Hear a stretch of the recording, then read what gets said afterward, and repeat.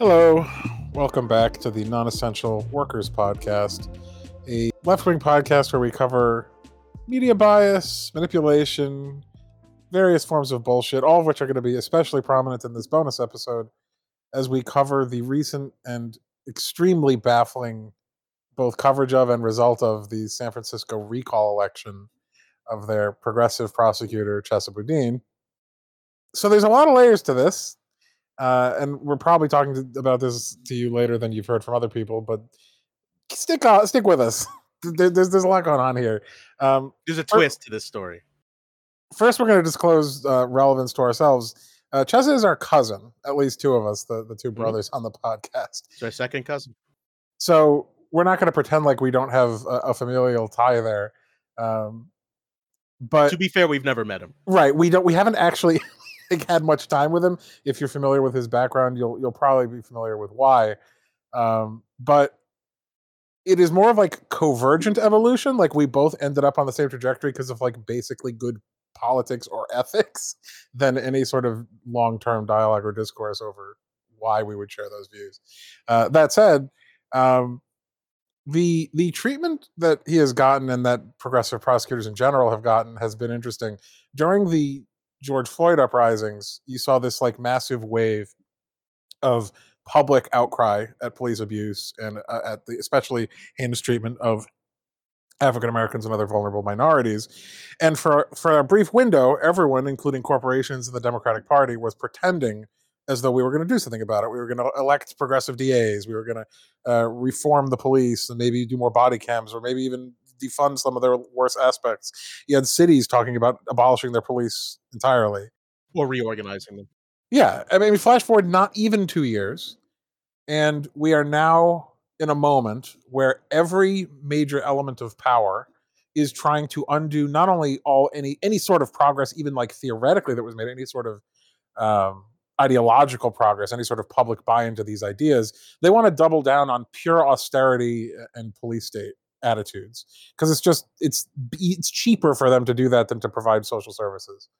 So over the last month or two, we have seen an enormous amount of coverage of a relatively minor election, all things considered, in San Francisco. I mean, there's not that many cities where having a DA election recall would get the kind of national press that this got.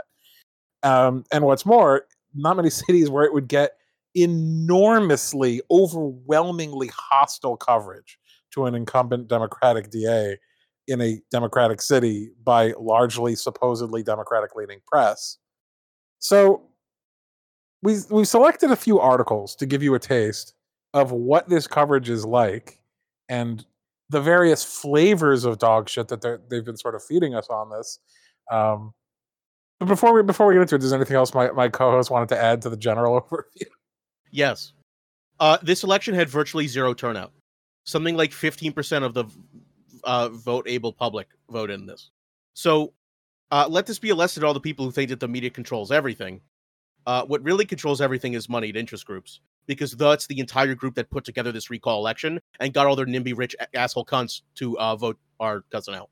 So it turns out that the national media doesn't affect dick, and they're really salty and jealous about that. So they just keep covering it anyway to poison people's minds. But actually, practically on the ground in San Francisco, virtually no one gave a shit. Virtually no one cared. Virtually no one who even voted the first time to get him in and to vote in Democrats and to undo Trump-era politics gave a shit and showed up at all. Which is strongly consistent with almost every reason why these recall elections tend to become conservative strongholds, because it's like, who the fuck goes out for weird, obscure elections? The vast majority of people are motivated when it's a big ticket and a whole bunch of different things to vote for. When it's a tiny, obscure election in the recall in the middle of nowhere, which is not even a holiday or anything, there's no time to do it, like, because we don't do that even for regular elections. Yeah, of course, you just get a handful of people who are hyper motivated to get rid of someone they don't like. Old, rich retirees who've been watching ads put together by billionaires saying your city's unsafe even though they fucking live in fenced-off mansions. That's who voted in this election. And it's ironic because those old people probably were part of the 60s and part of the fucking hippies and understood what the civil strife was like and understood how overcoming that, how important that was, and understood how important civil rights was to living in a functional democracy. Yeah, and 3/4 of them were right-wing dipshits then, too. going, what's with these fucking hippies? All right, why don't they get a job like me? It's the same fucking people they were then. Aiden, any thoughts? I think I saw like 45% of eligible voters turned out, which is Wait, really? yeah. But it was like, let me double check. How few eligible voters are there? We talked about how relatively small San Francisco is as in terms of cities of scale. But yeah, it just your kind of both your points.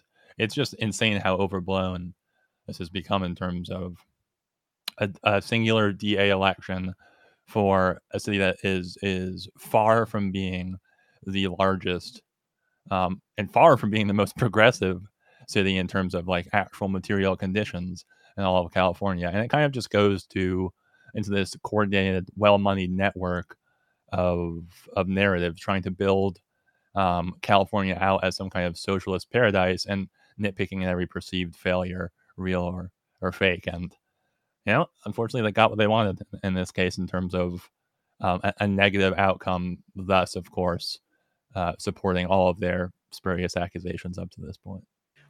Okay, wait a second. I thought I've seen very different data. I just went to Ballotpedia, and they said he only lost by 10 points, and that over 222,000 people showed up for this vote. Yeah, that's much more in a much closer election than I thought. What I had by symbiosis learned from the media, which said he was like 65%. He got fucked, and very few people showed up. Well, I mean, like the New York Times was like writing their conclusions before all the ballots were in, so I'm not surprised at all that that's the osmosis perception, because they didn't know what the answer was when they were already writing their conclusions on the day of voting. It was pretty ridiculous, as well as drawing conclusions about how all minorities in San Francisco overwhelmingly chased Boudin out of the city, which they have yet to walk back, as far as I've seen. Yeah, I mean, it was not like it was close enough to be contested. He still lost, looks like 55-45. But it was not a enormous annihilation and everyone in San Francisco, like 80-20 opposed him or something. No. Yeah, that's relatively close still. It's a relatively close election, and that's even with enormous moneyed interests pouring every fucking resource they had, massively outspending him into propaganda, both locally and nationally, to get him recalled. So if money did anything, right? If we're assuming that all that money spent did anything, then presumably the margin would have been even closer.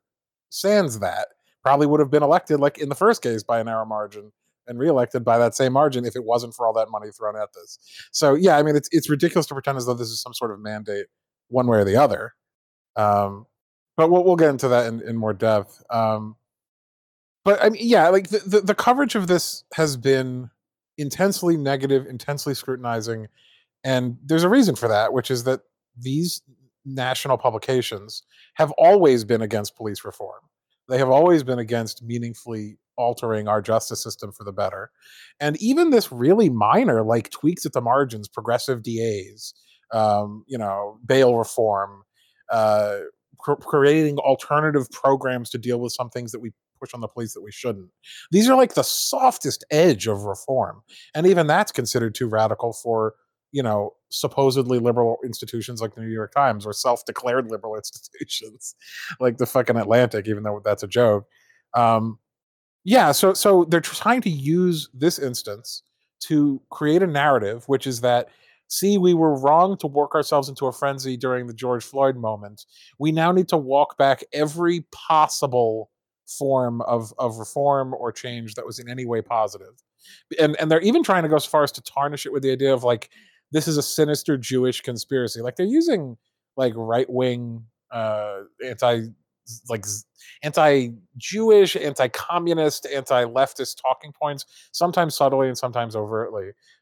Sometimes they're making even explicit direct references to Chesa's family's past, which is sort of our family, not exactly, but it's a branch of it.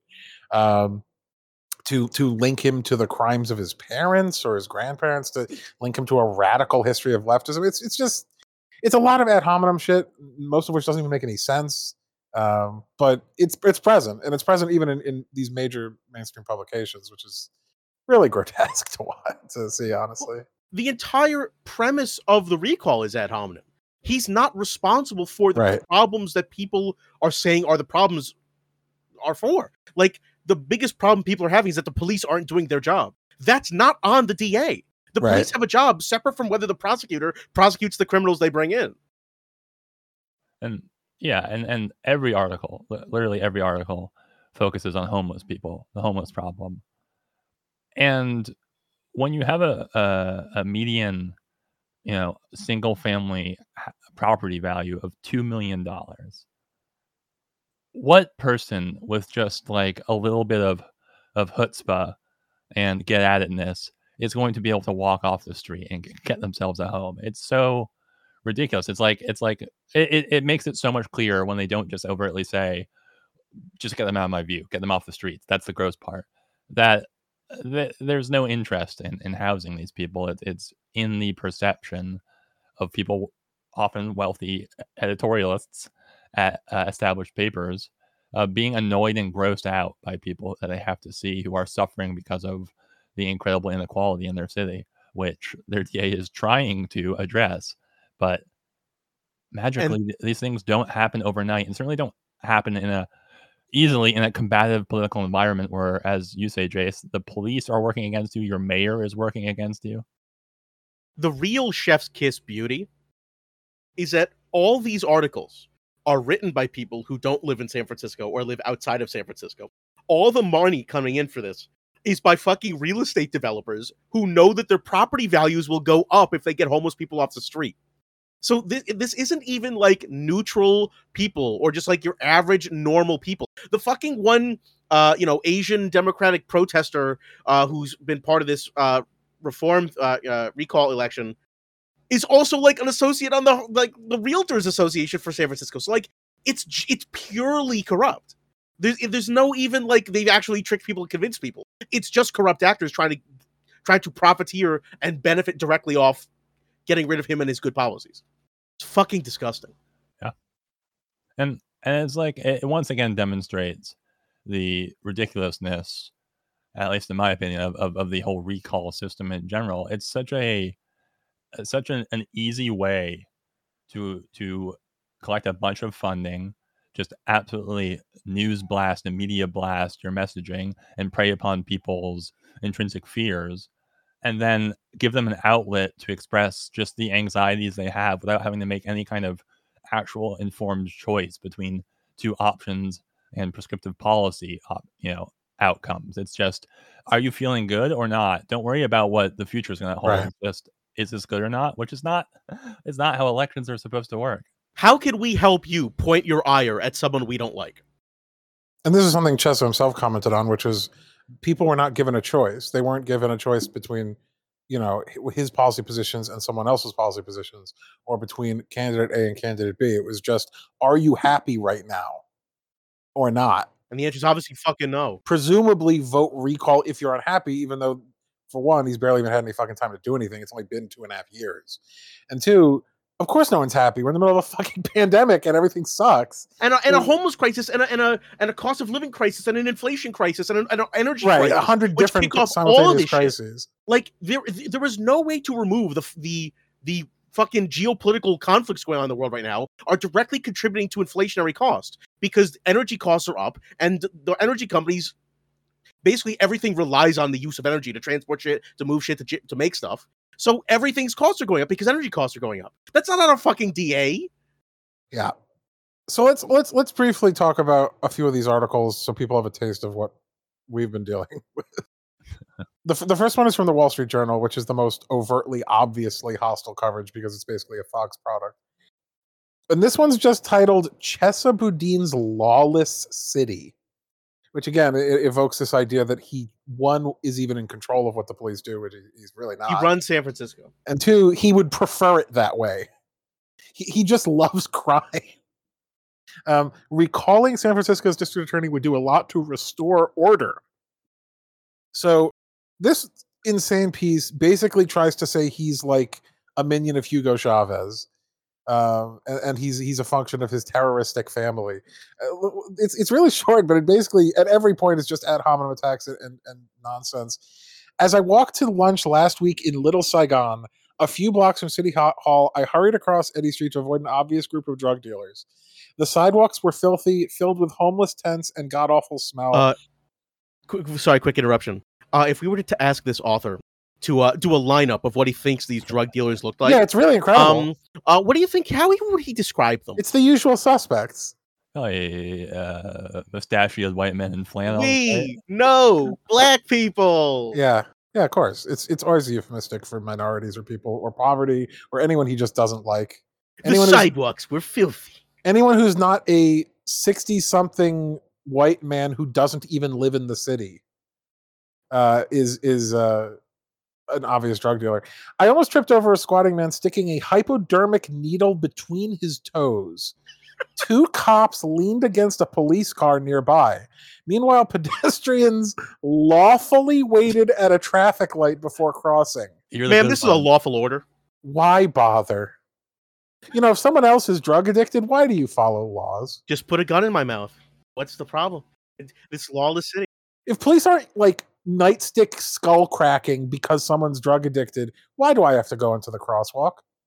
I'd also like to mention, I went to school in Washington, D.C., one of the cleanest, most put together, most image conscious cities in our country.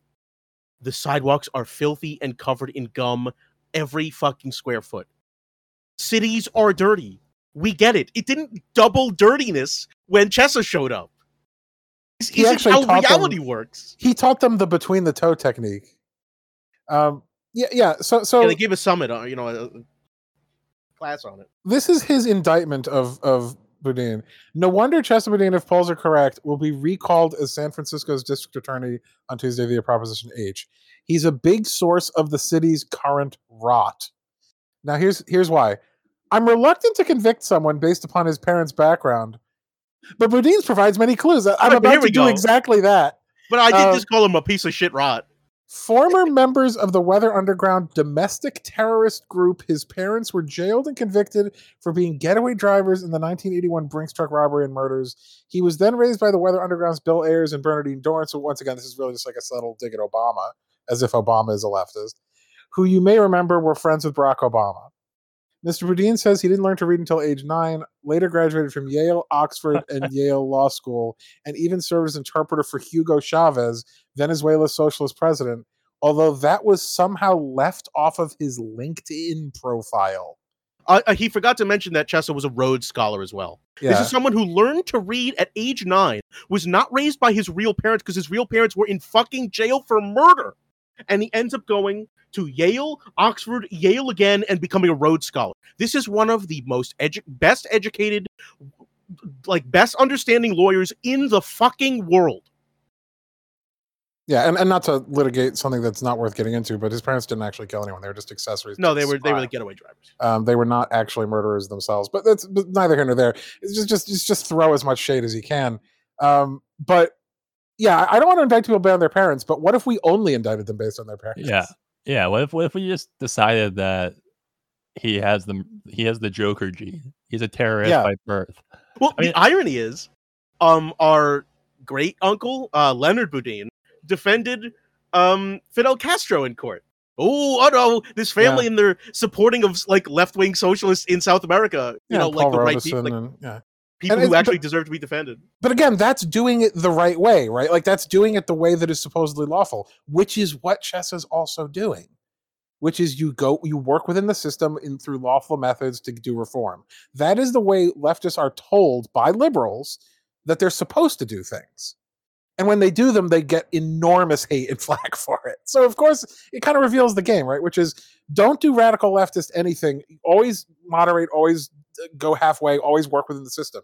And then every time you try to do that, you get recalled or shit on or dodged in some way. You're never allowed to actually do anything, as it turns out, according to centrists or liberals, because they don't actually want you to do anything. But as we were getting to moments ago, if you don't learn to read until age 9 and you don't have your parents around, and then you proceed to become a Rhodes Scholar and a reformer of an incredibly corrupt system, I feel like that's a pretty good success. I don't quite follow why that's not a success unless you're a right-wing troll who just doesn't like that you're doing it. I don't think at any point, by the way, Chesa ever hid that he was an interpreter for Chavez. To this day, I'm pretty sure he supports him.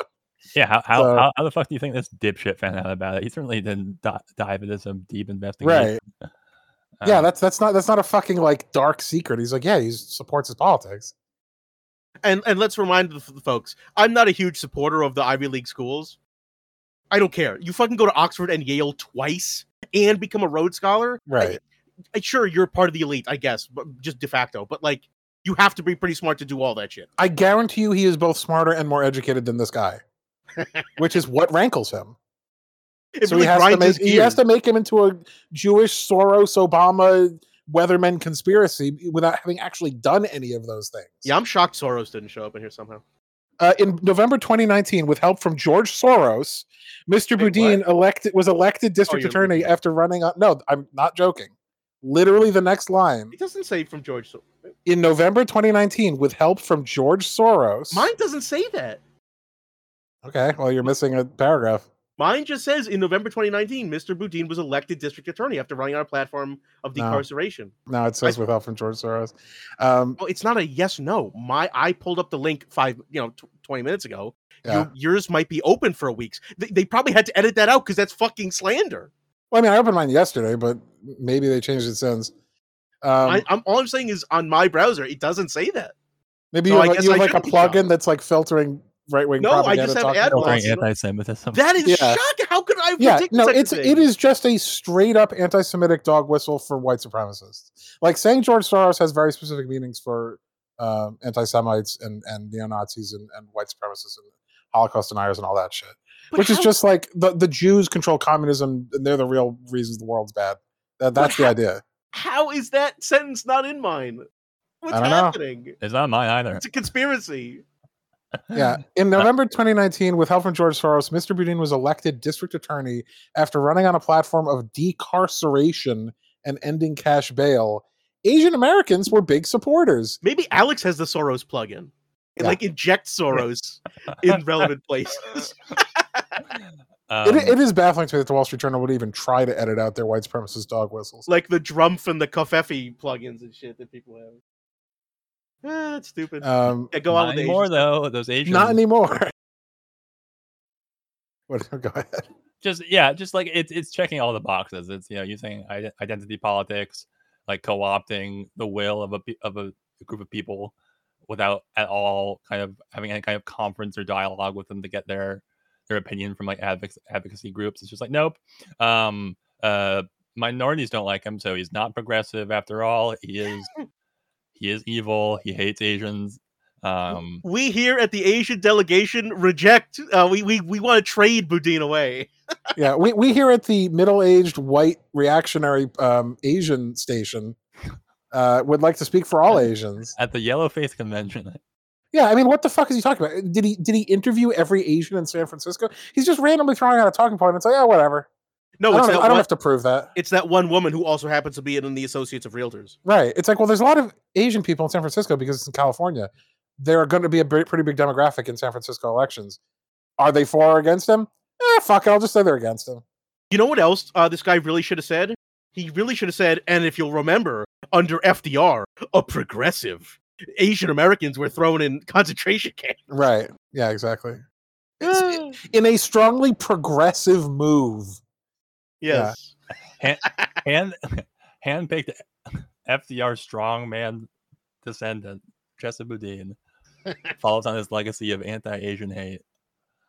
But yeah, I mean, this article is absolute dog shit. It's really short, and I still don't want to read the rest of it. Oh no, this only choice moments we have to get back to. But yeah, I mean, why doesn't someone else pick a few quotes out of the remaining pile of shit to mention to the audience? I got a really good paragraph I want to talk about. Go for it. This is the author, by the way. This has gotten personal for me. My family and I live 30 miles from San Francisco. A homeless man walked into our house on a Tuesday morning, high as a kite while sopping wet, with sopping wet pants and smelling like a marinated skunk. Even our dog didn't bark. Our dog voted for Chesa Boudin. The dog is euthanized traitor. Tomorrow. Yeah. Even the dog is susceptible to woke politics. The dog knows that it's not fair for him to be in the carceral system. He's just like shitting his pants. What's the big deal? And breaking into people's homes who don't live in San Francisco. Chesa Boudin told this guy to break into his house 30 miles away. The police. I told him to get out of my house. My wife called 911. Eventually, he left. The police wouldn't arrest him until a hazmat unit arrived to clean him up. And of course, he ended up getting released. Yeah, because all he did was accidentally break into your house. Even though, how do you break into your house? He didn't, like, break it with a fucking, lockpick. Did you leave your fucking doors unlocked? Where else? Some guy who was presumably high or mentally ill wandered into a house, and he wants him thrown in jail. Like, I don't know what you want to say to that. When we asked neighbors who saw him walking around that morning why they didn't say something, the typical response was, "Oh, I couldn't do that. Oh, I'm not I'm not going to snitch. I'm a good progressive lefty." Yeah, you fucking live in the suburbs outside of San Francisco, which means your property values are probably more than the average inside the city. Fuck off with this bullshit. And all your neighbors personally know what a piece of shit you are, so they try to stay away from your right. business. They're like, yeah. They're like Rand Paul's neighbors. Like, get fucked. Yeah, I'm on team neighbor and dog. Yeah. Fuck this dude. I'm on team sopping wet pants. Yeah, I mean, it's really sick. You get the sense that this guy's problem with it is not the fact that the guy's almost certainly mentally ill or that he's almost certainly severely high due to drug addiction. It's like, no, why is he not in jail? Why is he not being brutalized by the state? That is the only solution to this in this guy's mind. And it's a very telling personal anecdote of what he actually wants done. This author just more fascism. Totally. This author is giving John Cass a run for his money. Yeah, it's definitely John Cass energy. And which is to say lethargy. I like that he kind of finishes off everything by ticking the last box by going the route of like the American like foreign policy think tank spank bank tank group in America, the kind of jingoism that we've talked about a million times, the leftist anti-global South kind of messaging, which is identifying someone as incredibly incompetent but also incredibly dangerous, and yet we also need a strong backbone to take our streets back. We need someone who's strong, but strong in a different way, because this guy's weak, but he's also strong enough to empower crime to subsume our city, which is another thing. I can't remember how often it comes up in the rest of these articles, because there's been so much coverage about this, but the conservative and even centrist messaging of progressives as being pro-crime or even pro-criminal is it's just like so wild and so completely devoid. I've never seen it substantiated, of course, but it's such a, like, because it paints this idea of just like, they want crime. Why do they want crime? I mean, the only thread I can draw is the Soros thing again. Do we want crime? Yes. When do we want it? Now. Yeah, they're all, as you say, they're all Batman villains.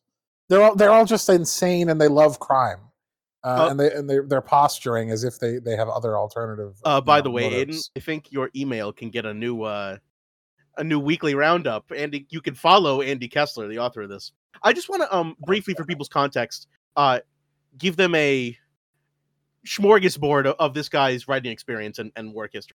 Mm-hmm. Andy Kessler is the author of Inside View, a column he writes for the Wall Street Journal on technology and markets. This is a technology and markets writer. You know what he's really well versed for? Talking about electoral politics and crime, and where they intersect with culture. He won the 2019 Gerald Loeb Award for commentary. Probably some ghoul. He is the author of several books, including Wall Street, Meet and Eat People. He used to design chips at Bell Labs before working on Wall Street for Payne Weber and Morgan Stanley, and then as a founder of the hedge fund Velocity Capital. Like, these are joke names. A real man of the people. Here are some of his latest articles. With no conflicts of interest. Here are some of his latest articles. Bees are fish and other fake narratives. Who pays for the crypto's collapse? Then the Chesa article. A to-do list for the class of 2022. When will the selling stop? Please, someone think of the crypto. The Biden loyalty machine. Debt can be a killer. Why does Hollywood hate Silicon Valley? And then to my two favorites. I think we might have accidentally stumbled onto another baseball crank. Here's his last two recent ones. Oprah Pavlov and Gavin Newsom. And then the coup de grace, Major League Baseball's respect problem. All right. Didn't we read that one? I've heard enough. This is like a new baseball crank. He's the West Coast baseball crank. There's a lot of baseball cranks out there. Holy shit. But yeah, I mean, this was the most like openly idiotic. This is an incredibly dumb person writing an incredibly dumb article. So the fact that it's filled with like dog whistles stuff shouldn't be surprising. The fact that it's filled with open anti-Semitic calls and open ad hominem attacks and just total falsehoods. Yeah, I mean it's the Wall Street Journal. I was not as offended by this as some of the other ones, but I do think it's hilariously poorly done. And a pretty good example of what you can expect from them, which is just like Fox with glasses on. So yeah, this was awful, real dog shit. But then we decided to go to the place where you really get conservative news, which is the New York Times, because they're the ones who actually like give a shit to do it right. So they have a couple articles. One is progressive backlash in California fuels Democratic debate over crime, as if there was any real debate on this subject and not just a recall, which was foisted upon them. As we've mentioned, there was no actual effort to provide alternatives to this problem that they've invented. Election results in San Francisco and Los Angeles were the latest signs of a restless Democratic electorate that remains deeply unsatisfied and concerned about public safety. So right away, they're playing into the same dog whistles that we've been talking about for months, which is the crime is up, crime super up everywhere. Crime is up. Is it true? No. We now need to have a rebellion against left-wing forces that supposedly defunded our police and abolished our police so that we can come back to sanity, even though A, crime is not up meaningfully. In fact, it's down in several major ways. B, left-wing forces never took over. We've never actually had the abolishing or defunding that they're talking about. And C, that there is no debate. They're not even presenting this to the public in a way that's other than just, here's what to think, right? Because the Democratic public is just being told, you should be scared now. Be scared now. Undo any progress that was made because you're supposed to be scared now. So watch these ads at peak old peer person watching TV time that I spent millions of dollars on saying you should be scared in your house. Yeah, and again, even the framing presents it as though this is a foregone conclusion. The very beginning of the article, progressive Democrats were knocked on the defensive in their own party over crime and homelessness on Wednesday after voters in two high-profile California races delivered a stark warning about the potency of law and order as a political message in 2022. What they're not mentioning is that they would love that. They love that. They want this to win. They do not want progressive DAs. They do not want refunding. They do not want defunding or abolishing the police. They do not want bail reform. They do not want any of the things that are even the softest edge of curbing the brutality of our police state and our carceral system. And what they don't acknowledge that, even though that's obviously what they want, but they do try to imply that all across the country, there's this like mass fascist rising against any kind of reform without acknowledging that it's only rising to the extent that it is because the media is intentionally trying to get a rise out of people in this way. So it's like lighting a house on fire and being like, smoke seems to be gathering. It's I don't know. It's really transparent, but at the same time, I feel like it's not obvious to everyone that that's what's going on here. They talk about they compared Chesa's election to another sort of recall. There was another California recall election at the same time. Well, they tried to recall the Gavin Newsom one, but that was a while ago. Yeah, I don't know what the other one is. Yeah, it was somewhere deep in this is a much longer article.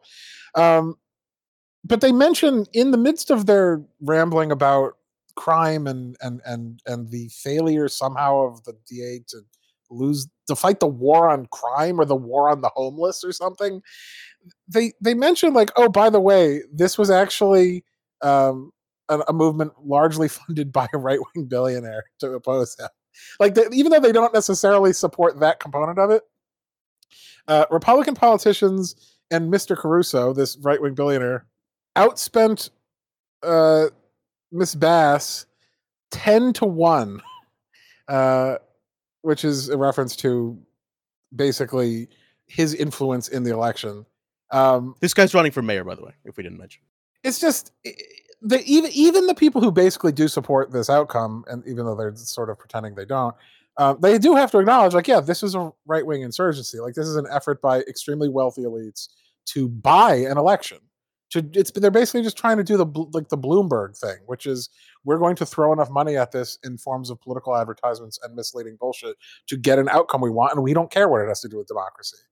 I don't give a shit whether this is like the will of the people. We just want to confuse people enough to get them to vote for a thing. They just want to do like a Brexit. They want to do like the Prop 8 shit. They're trying to take advantage of loopholes in democratic systems to force through horrible policy. Do people even remember that Bloomberg got in last minute in the 2020 election Well, and totally made a fool of himself? That shit was fun. And there's also, once again, this, this article is framing this one recall of this one DA in this one place as indicative, as emblematic of all of California's will and condition. Without noting or examining the fact that progressive DAs are slated for elections, are polling above their, like very progressive DAs, with, in some places, representing places with twice the population of San Francisco, like Alameda County, right, and Contra Costa, or even like the LA Attorney General right now is fairly progressive and is polling extremely well. Like, it's always just seizing on, even when they're not ostensibly liberal and thus tied into the realm of social progressivism in the public eye.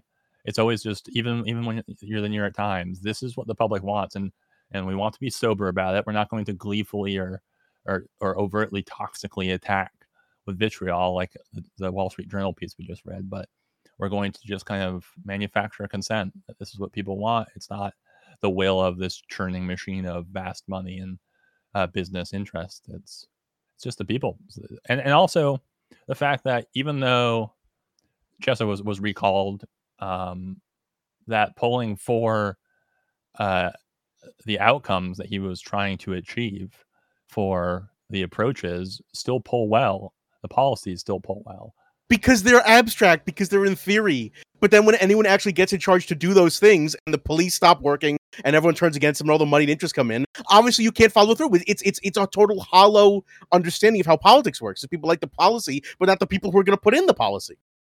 And it's indicative of this, this reality that the reason that conservatives, one of the many reasons conservatives are often so successful in seeing their ends become tangible outcomes, is because even the ostensibly liberal media and public, because of that, they swiftly accept the outcomes, and then the goalposts shift immediately. Whereas for progressive goals and efforts, they're always expected to yield dramatic results right away, while being assailed by this press machine and well-funded opposition.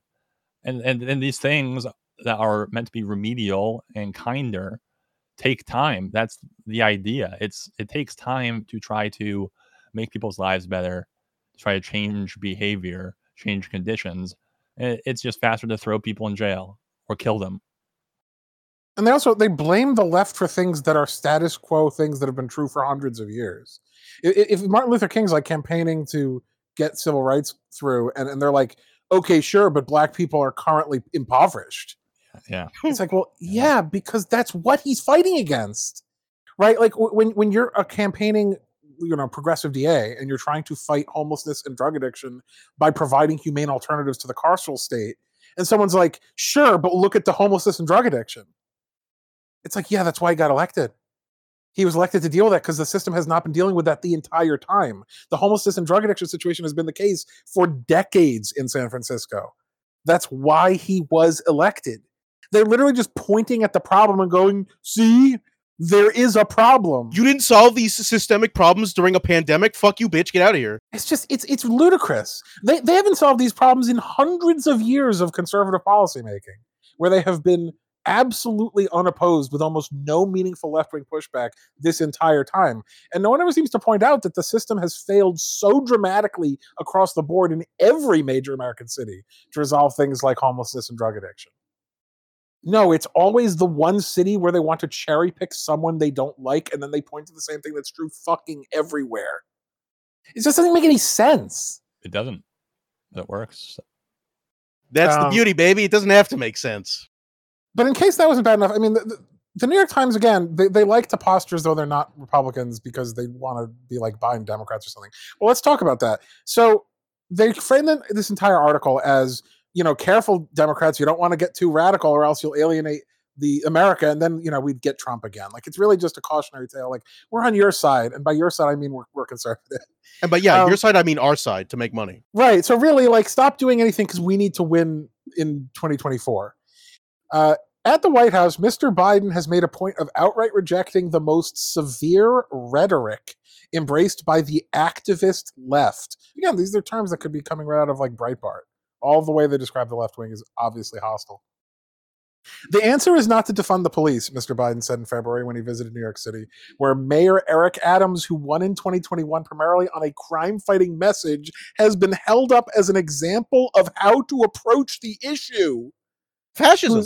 Who's just bulldozing the homeless.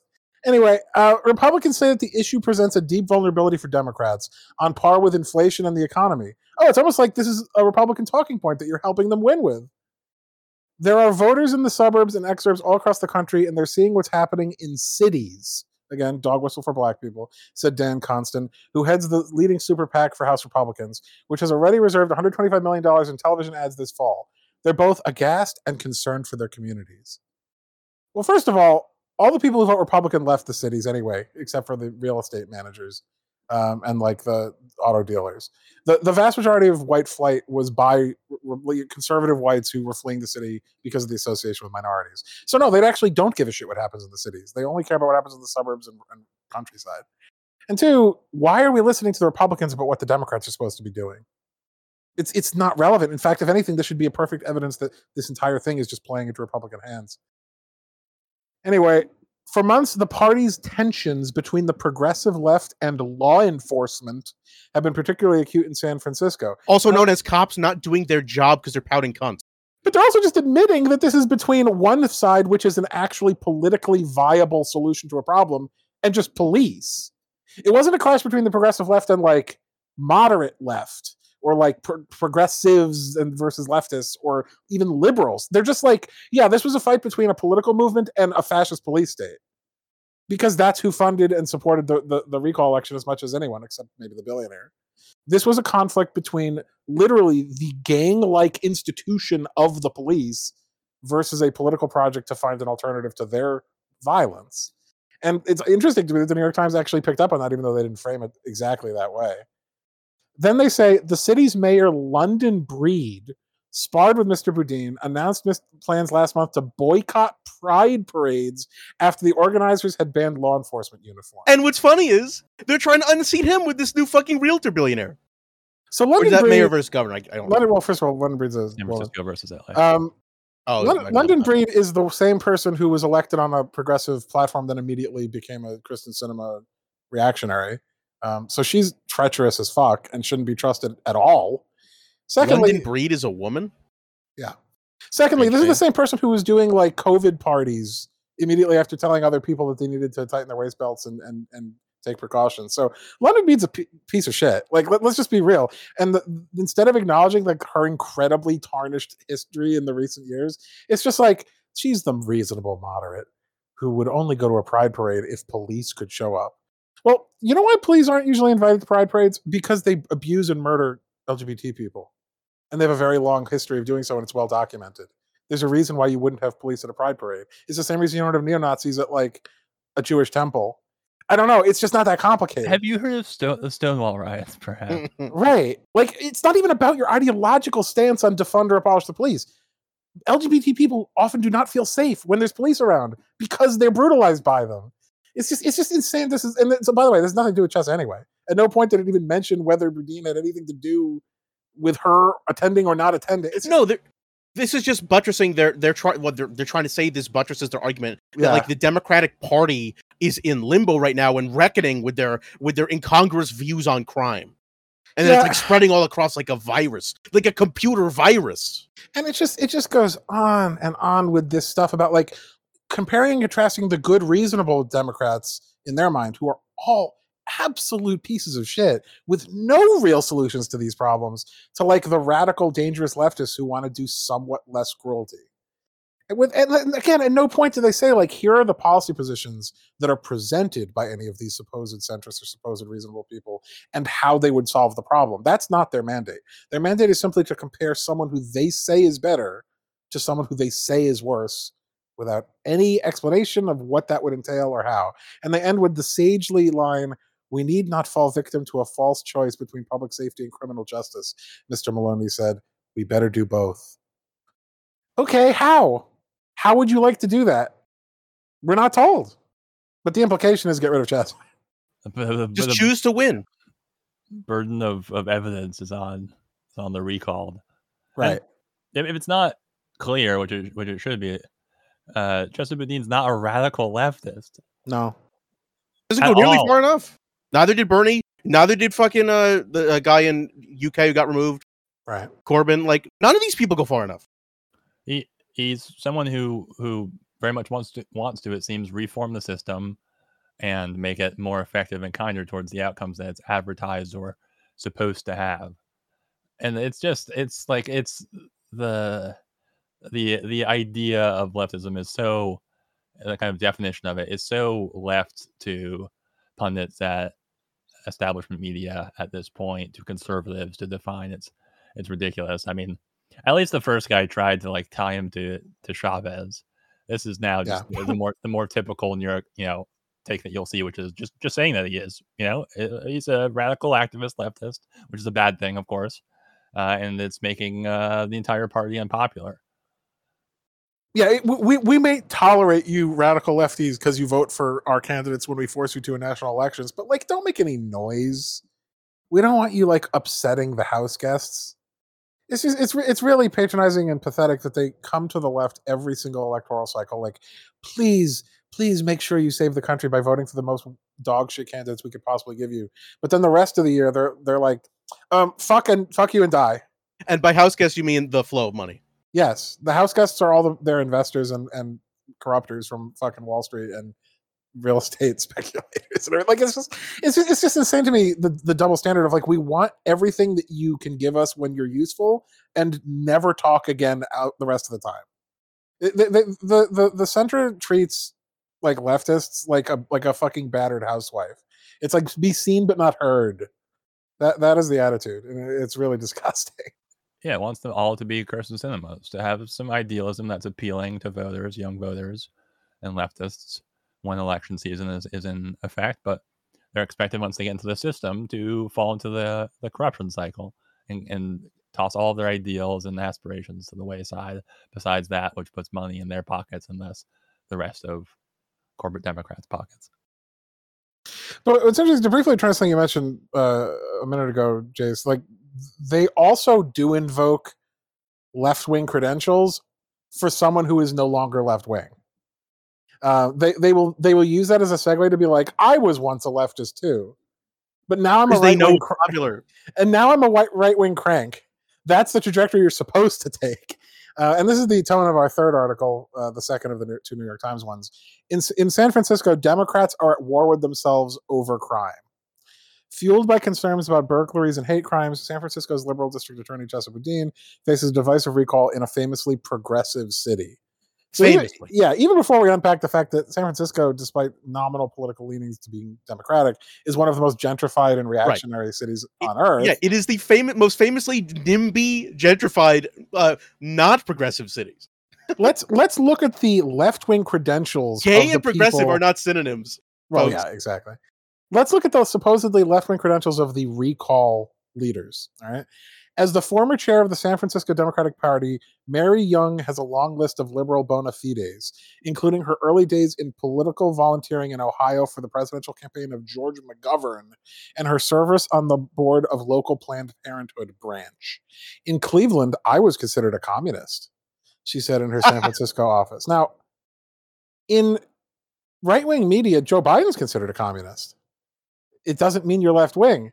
Planned Parenthood is supported by many Republicans because they want their children to be able to get like basic sexual health care. Like it's like basically saying I was supporting McGovern 50 years ago, and I want basic reproductive health I rights. worked at a hospital once. And I worked at a hospital. I am now considered a communist. But squalor and petty crime that she sees crescendoing on some city streets. Her office has been broken into 4 times during the coronavirus pandemic, has tested her liberal outlook. Last year, on the same day her granddaughter was born, she watched a video of a mentally ill man punching an older Chinese woman in broad daylight on Market Street, which is definitely why we need more prisons. Ms. Young, a director of government affairs at the San Francisco Association of Realtors and head of a Realtors Foundation that assists homeless people, wondered what kind of city her granddaughter would grow up in. I thought, am I going to be able to take her out in the stroller? So yes, you can. You will be able to. Yes, the answer is yes. But I saw a TikTok of an Asian guy getting punched, or an Asian woman. If we don't implement violent, brutal police state measures and intensify the carceral system, you won't be able to take your babies out in strollers. That's a rational thing to say as a communist. And also, she's a communist and a realtor. It's just yeah, that makes sense. They're not even fucking trying. Now she finds dog. I heard you don't think property and land are real, so you became a realtor. Yeah, I make my life entirely through parasitic rent seeking. Will I even be able to be a communist anymore? I don't know. I'm infiltrating from the inside. Now she finds herself leading what has been called a democratic civil war in one of America's most liberal cities. Again, this is such a puff piece for this hammering bitch. That nonsense. An effort to recall San Francisco's DA Chesa Boudin that echoes of the party's larger split over how to handle matters of crime and punishment. In an overwhelmingly democratic city, liberals and independents will decide a recall that is receiving major funding from conservative donors in addition to backing from moderate Democrats. What shade of blue are you? That's really what it comes down to, said Lily Rapson, the campaign manager of the recall and Ms. Young's partner in the endeavor. A lifelong Democrat, Ms. Rapson said she was motivated to lead the campaign after her home was broken into last year as she slept. So these are people who are revealing that one frightening personal experience with crime, or not even frightening, just like my office was burglarized when I was away. Now it's personal. Now I have to be Republican. Like that's basically what they're saying. As soon as it becomes in any way frightening to them that like crime is a real thing, it's time to endorse right-wing solutions that have never even been proven effective against crime because it was always like NIMBY bullshit. It was fine to reform crime as long as I wasn't affected in any way. So like let's even take them at their premise. Let's say like crime would go up 5% if it meant humane treatment of the homeless and humane treatment of African Americans and humane treatment of drug addicted people. Well, I think that'd be worth it, right? Like if like 3 more offices were broken into each year, but you were getting like basic human rights for hundreds of thousands of people that were not getting it before, I think that would be worth it. But they're not even arguing that, right? Like they're not even trying to say like this is a cost benefit analysis. It's all just like personal anecdote. Like I felt unsafe. I didn't think I could bring my stroller out. And then they even admit there's no compelling evidence that Mr. Boudin's policies have made crime significantly worse in San Francisco. Overall, crime has changed little since it took office in early 2020. That's actually false. It's gone significantly down. It doesn't matter. The vast majority of types of crime have gone down. There's some have gone up, but more have gone down than up and by larger margins, which some of the articles even do acknowledge. But it's on the telly more. Yeah. I voted Tory because the crime was up on the telly. Yeah, so I know I'm a Democrat, but I saw a TikTok of Asian hate, and I decided to get rid of the DA. These are logically coherent following arguments. And then once again, they hit the thing about what his parents were. They hit the thing about, what his personal politics or his personal life is somehow the reason not to do this. Again, attacking an individual as though, A, that was even relevant, because it's not like there's an alternative running against him with their own character to compare to. And B, the politics have nothing to do with the individual. The individual is just a bearer of that identity. But let's talk about something else. They mention in this piece, basically, that the biggest resistance to progressive prosecutors is like other Democrats, like Democrats who don't want to be tarnished by association. And they're basically right. Like this is something publicly that is very much resisted by the conservative wing of the Democratic Party, also known as the entire party. But I briefly want to read to you the list of groups that were endorsements for or against the recall, right? Because I want to see who actually supported the recall and who didn't. The yes for recall, meaning the pro police state side, a couple of board of supervisors members, a former state senator, a bunch of clubs, like a bunch of Democratic clubs, as well as the associated organizations of that, the San Francisco Republican Party, the San Francisco Chamber of Commerce, the San Francisco Taxpayer Association, the National Review, and a couple of unions. Now here's which unions? The UA Local 38 and the Local 261. Does it say what industries those are in? It's probably like one of those, probably a police union. I don't know. I don't offhand know which ones they are. Yeah, let's hear who didn't want to recall him. But let's talk about no on recall. All right. 3 times as many of his board of supervisors members, 2 versus 6. Another 6 former supervisors, as opposed to 0 against. 2 California State Assembly members, Danny Glover, Jesse Jackson, and John Legend all explicitly came out on his behalf. All the black celebrities? Yeah. Cool. The California Nurses Union, the Service Employees International Union, the San Francisco Democratic Party, the San Francisco Libertarian Party. What? Oh, because they don't like crime. Yeah, that's fair. The American Civil Liberties Union, the San Francisco Bernie associated organizations like Our Revolution, Bernie Kratz, etc., the San Francisco's Tenants Union, and 6 or 7 different local media institutions, all of the different papers. The amount of things supporting him was actually vastly greater than those opposing him, as far as like relevance to left-wing politics or even center-left politics. Almost every actual Democratic institution supported him, ironically. Doesn't matter. So, unlike the framing in the national news, this was one of the instances in which the Democratic Party actually did line up behind their boy. But they still have to pretend like they didn't, which I find incredible. They actually want to make us angrier than we even should be. In this case, the center Democrats and the left Democrats actually stood together and tried to resist a far-right hijacking and failed. And the far right was able to get away with doing this in the name of Democrats because someone was once thought of a communist before they became a realtor. It's fraud. This was a Republican effort. It's completely absurd to pretend it wasn't. The Democratic Party explicitly endorsed Chesa. The Republican Party explicitly opposed him. And based on the list of organizations... But it's the Democratic rift. It's just insane to call this like a Democratic Civil War. No, this was a Democratic versus Republican conflict. I have an idea. I'd like to hear what you guys' thoughts are. I think you should only be allowed to vote in a recall election if you previously voted for that candidate or like against that particular candidate. If you voted either way before. Yeah. Because a recall is basically a referendum on a previously existing vote. It's not like an opportunity for new input because your moods have changed. Like, you have to have skin in the game, in my opinion, but I don't know. What do you guys think? I just think recall elections are bad ideas. Yeah. I'm just saying, if we're going to have them, what would be a way to make them fairer? I don't agree, but I do think it's an interesting suggestion, considering that he got more votes than he got for his successful election in the recall and still lost. But I also get where you're coming from, because a lot of these people were basically guided to the finish line without any, as you say, skin in the game to begin with. So, yeah. But yeah, I mean, it's ridiculous that every one of these articles has presented this as either law and order versus chaos, as if it's like Warhammer, Empire versus the dark, forces of the dark gods, as if there's this pro-crime faction that somehow has to be recalled.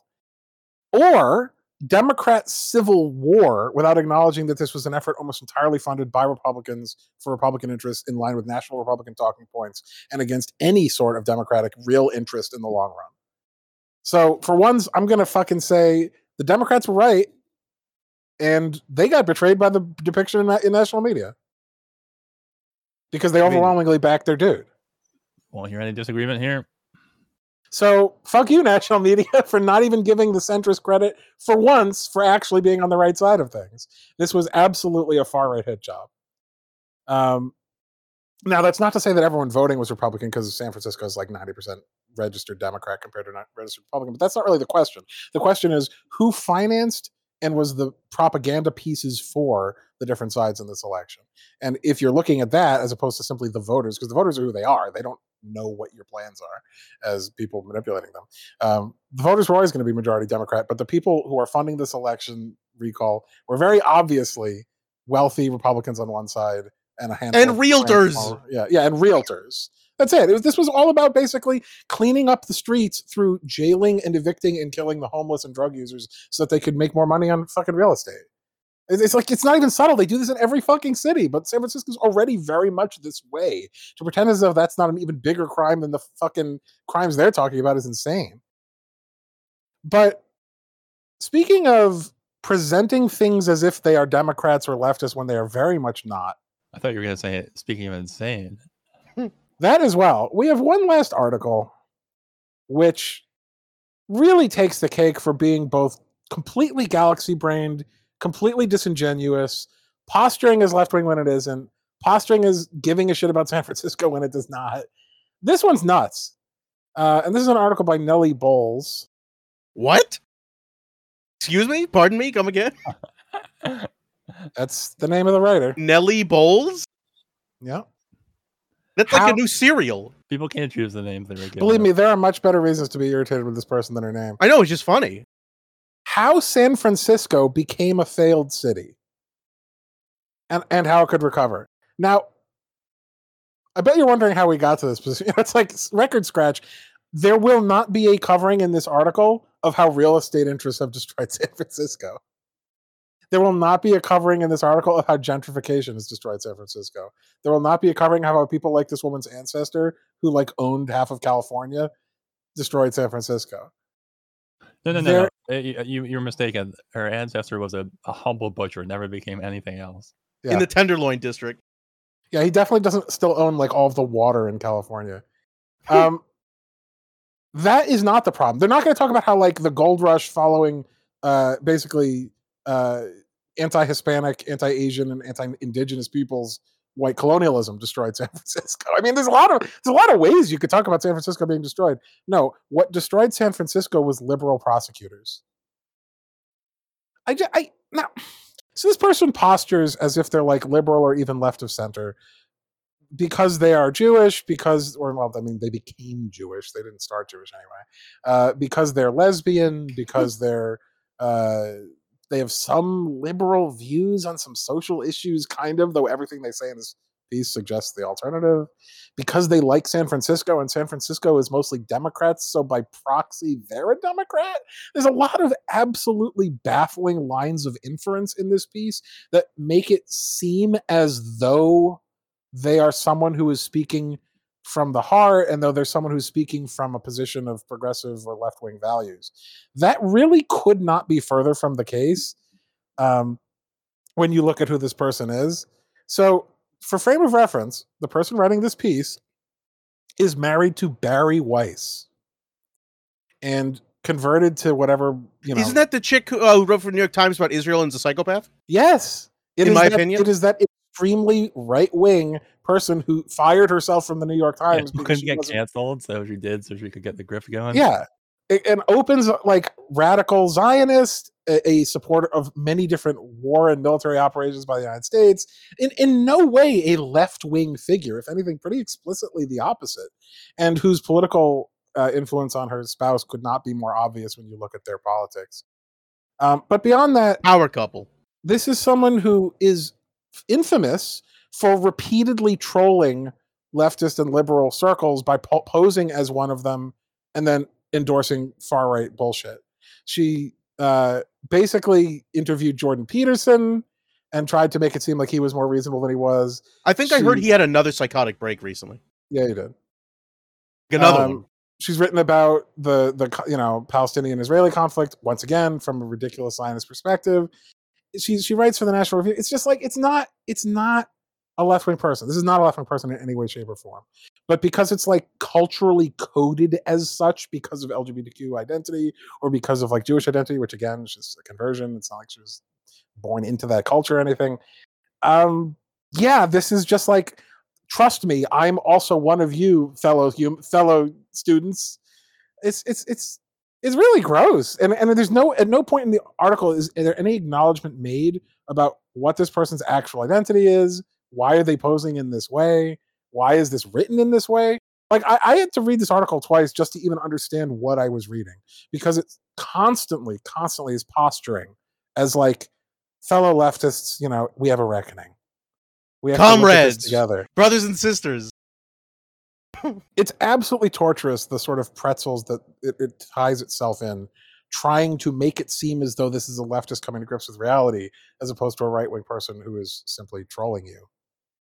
So let's briefly look at some of these points that are being made. The article talks basically about how wonderful San Francisco has always been, a million personal anecdotes about being in San Francisco or enjoying the scene of San Francisco and all these things. But then the DA came in. Yeah. Oh no. I just want to. What am I gonna do? I want to remind people, no matter how prestigious, quote unquote, the outlet is, no matter how articulate or eloquent the writer is, the author is, people can and do lie in op-eds and in articles. I didn't know they could do that. Before we get into like real meat of the piece, I want to read this little anecdote. Go for it. A couple of years ago, one of my friends saw a man staggering down the street, bleeding. She recognized him as someone who regularly slept outside in the neighborhood and called 911. Paramedics and police arrived and began treating him, but members of a homeless advocacy group noticed and intervened. They told the man that he didn't have to get into the ambulance, that he had the right to refuse treatment. So that's what he did. The paramedics left, the activists left. The man sat on the sidewalk alone, still bleeding. A few months later, he died about a block away. Which I knew because I tended to him. I got his phone number. I know because I killed him. Yeah. Oops. Yeah. So maybe this happened. It seems entirely ridiculous to me and hyperbolic, if not entirely falsified. It could be total fiction. It seems extremely unlikely that is word for word true. But like, this is just. I think it also goes exactly to like. I think it kind of. It's almost like a self-report to me because, as you say, Alex, she tries to position herself, pose as like a leftist involved heavily in San Francisco, and yet this entirely inserts herself into a rather dramatic situation in which she is just kind of like a apathetic observer, jotting down notes about what's going wrong, and not at all considering anything besides what fits into the narrative that she's trying to weave. Like there's nothing about what the conversation among the activists and the homeless person were, no kind of supposition about, but they advised him not to get into the ambulance because then he'd be charged $500 in debt and then would be forced to go into like insolvency, which he would later be jailed for. Or I don't know. It's just very. Or arrested afterwards. No, that wouldn't happen. For suspicion of drugs or whatever else. Not in San Francisco. They don't arrest homeless people, Alex. Aren't you paying attention? And also, she had to be close enough to hear all this conversation. So she's within like 50 feet. Why didn't she just give him a fucking Band-Aid? Like, she could have attended to him as a private citizen if she was really that concerned about his bleeding. If you're repeatedly pointing out that someone's in danger of dying from blood loss, and you're like, sucks. Damn, why isn't anyone helping him in this city that's gone to shit? I can't believe these leftist radicals prevented him from getting medical care. Guess he'll die. Well, you could fucking wrap it in a towel, for Christ's sake. Like, as everyone knows, leftists are so against healthcare. Not only is that absurd, but she's not even claiming to have done anything to help in a situation where she was obviously in a position to do so if she wanted to, as a wealthy individual who was on site at the time. She could have driven her to the fucking hospital. She could have done anything she wanted to do to help the situation. But what she really wanted to do was take a selfie and go, I was here at shameful situation. Yeah, she really wanted to write her op-ed. Right, so she's there doing as if she's like a fucking war reporter in war-torn Iraq or something. It's like, you're allowed to help people. If this actually bothered you, then why didn't you fucking help? It just tells you, like, these people don't give a shit. They only care about these tragedies in as much as it is useful to them to push some fucking political agenda, which is almost always to harm the people they're talking about anyway. Exactly. Anyway, this is just, This piece is insane. Like every part of it tries to sound as if it's leftist. They even have a line which kind of like self-owns, even though that's not what they're talking about. There is a sense that on everything from housing to schools, San Francisco has lost the plot. That progressive leaders here have been LARPing What? left-wing values instead of working to create a livable city. And many San Franciscans have had enough. Now there is someone LARPing left-wing values. And she might know her very well. So this is a very, very long, very elaborate version of the New York Times pieces, which is basically we are going to, well, it's actually kind of a fusion of all three. We're going to posture on the left. We're going to frame this as an issue of crime and homelessness and drug addiction when actually we have no solution to any of those things. We're going to make it seem as though I am personally effective because it's like, oh, it's my city. It's my city. Damn it, my city. I mean, that's what it is. Okay, so if you live in a city, does that mean that your personal interests supersede the interests of the mass public of that city? That never seems to be addressed. No one ever says, like, I live in the city, which is why the city needs to do what I want, instead of why I need to do something for the betterment of my community. She's Batman. Lib Batman. And part of the reason why she probably feels that it's her city is, as Chaba made fun of, that her ancestor basically owned California. So yeah, she probably feels that way out of a sense of entitlement. But even if we ignore that component, that gold nugget, once again, we have the sense that these people are communicating their right-wing talking points, stepping over people's bodies, blurring my eyes to not see a dull needle jabbing and jabbing again between the toes.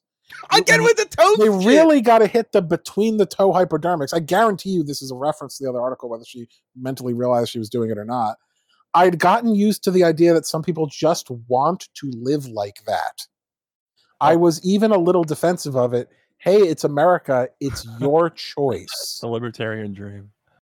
Yeah, because you know what the progressives are saying? We want everyone shooting up between their toes. This is what we want them to do because it's a personal choice. That's what they're saying.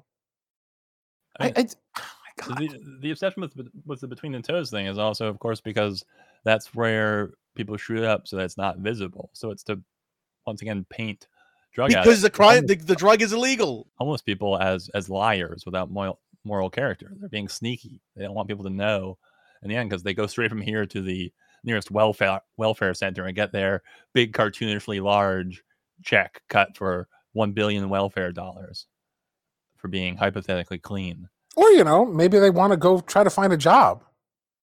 And it doesn't look good if you have fucking railroad tracks on your arm. Once again, these ridiculous claims, Alex. It's just like, I guess as if every homeless person is homeless for 20 years. No, I mean, the vast majority of homeless people are trying to stop being homeless. It goes without fucking saying. It sucks. It's horrible being homeless. The chance of dying is exceptionally high. So, like, it's just completely ludicrous. The whole between the toes thing is just meant to be disgusting and revulsing instead of being like, okay, this is sympathetic in any way that these people are suffering. No, it's just, this is an issue of libertarian choice, and I'm just not a big fan of that. I prefer better communal options. She's painting this like fucking utilitarian versus deontological struggle as if this is fucking, the radical libertarians have taken over and they think drugs are great. I oppose the libertarians because I'm a communitarian or something. It's complete horseshit. This is a selfish individualist conservative who looks at things that disgust her and goes, ew, get that out of my city. It's my city. And I want it now. I don't know. And the second paragraph, I think, is very telling to me, which is that she says, you can spend days debating San Francisco crime statistics and their meaning, and many people do. It has relatively low rates of violent crime, and when compared with similarly sized cities, one of the lowest rates of homicide. But we could spend days figuring out the facts. Yeah, exactly. I can tell you about who killed who. Bullshit. But what the city has become notorious for are crimes like shoplifting and car break-ins. Yeah. And the data show that the reputation is earned. Well, one, the car break-ins does seem true, but also, it's also a product of one, it's not at all proving the case. We've talked about what would actually ameliorate those problems, which they are unwilling to see done with progressive initiatives, but also like the shoplifting is also false. Shoplifting is down, and also shoplifting is massively inflated because it's all reporting by big chains like Walgreens who do it to cover their own kind of profit loss to give excuses for closing shops, or just because they want an excuse for more police. Right, to downsize, to light people off. It's completely falsified. And also on top of that, yes, the reputation is what it's known for because of what we've been saying. Because the reputation has been inflated and blasted out by these. It's basically just rumors. Yeah. And like, that's fine. And yeah, and of course, also, I think really it is telling that it's just like, yeah, we could talk about, as you say, Jace, statistics, what's actually happening, and the reality of the situation, and how that differs from people's impressionistic anxiety. But no, I still have 7,800 words to write. Yeah, it's really unpleasant. I mean, this article is actually the most obnoxious of all of them to me, because there's so many attempts to make it seem as though this is a good faith effort, that like I'm really on your side, and none of these arguments even make sense. As you say, half the times they're referencing false data, or they're referencing unfalsifiable data, emotional data. It's like there's an impression of crime. I've got pathos evidence, spectral evidence. There's a reference to the extreme crisis of fentanyl addiction without any real effort to link that to like corporate fraud and misbehavior and lack of regulatory oversight. Instead of, it's like, as everyone knows, progressives love big pharma and the fentanyl addiction they're getting. As if fucking socialists are happy with the pharmaceutical companies and the massive profiteering that goes on there. Yeah, because we're in bed with fucking Joe Manchin's daughter. Hey, he's a Democrat. Sake. Yeah, supposedly so is this woman. It goes on huge amounts of bullshit about personal knowledge of the city and the ins and outs of drug addiction and crime and all this shit. It's like, again, as if any of these things are new, as if any of these things have anything even to do with the progressive DA. There's no proof of any of that.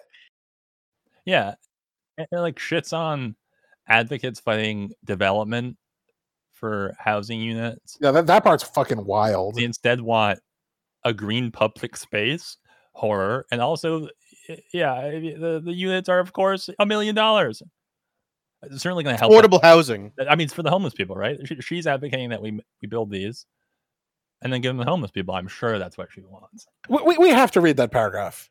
This is a fucking insane section. So this is someone who, once again, is just doing the bidding of real estate interests, but pretending that that's not what's going on. So they write so many paragraphs before that you like forget what you're reading. It may not have been so clear until now, but San Franciscans have been losing patience with the city's leadership for a long time. A long time meaning much longer than the person I'm trying to get recalled. Nothing did more to alienate them over the years than how the progressive leaders managed the city's housing crisis. Consider the story of the flower farm at 770 Woolsey Street. The flower and the lobster. Yeah, it slopes down 2.2 acres in the sunny southern end of the city and is filled with rundown greenhouses. The glass rundown greenhouses? These dilapidated, drug-addicted greenhouses. A chaos of birds and wild roses. What? That's literally the line. For chaos 5 years, birds? Yeah, this is actually George R.R. Martin's next novel. Is that a unit of measurement? This is the 6th in the Game of Thrones series, A Chaos of Birds and Wild Roses. For 5 years, advocates fought a developer, unnamed, who was trying to put 63 units on that bucolic space. My grandfather. They wanted to sell flowers there and grow vegetables for the neighborhood, a kind of Banjo and Beehive's utopian fantasy. I swear to God, I thought they were going to say Banjo and Kazooie, and I was going to lose my shit. The thing they didn't want, at least not there, not on that pretty hill, was a big housing development. Oh, no shit. People in a city wanted to have some green spaces that are available to the public? And communal food sources? Wow, what monsters. What Banjos and Beehives utopian fantasies? Banjos and Kazooies. Who wants to argue against them? Well, evidently you. In San Francisco, the word developer is basically a slur, close to calling someone a Republican. Probably because they're all Republicans. What kind of monster wants to bulldoze wild roses? So they go on to say that because the people there wanted to keep this green space, which was used for food growing and communal land, that makes them assholes because they don't want to solve homelessness by building a development that, as Aiden mentioned, is wildly out of the price range of 90% of people. So that they're just angry that the development didn't get to happen because they want more houses for the ultra rich in the middle of an incredibly gentrified city. And this is presented as some sort of alternative solution to solving homelessness. Really tells you that this person either has no idea what homelessness is or is enormously cynical and is just trying to find any way to argue for real estate interests. Or both. Yeah, both. Yeah, I'm not really sure. It could just be both. Yeah, but they just give the game away once again. There that they are. I mean, the developer is basically a slur. It's just parody. Like, I couldn't have made up that sentence. It's so ridiculous. It's like the discourse when you hear like I don't know, Howard Schultz or someone say like, we should be saying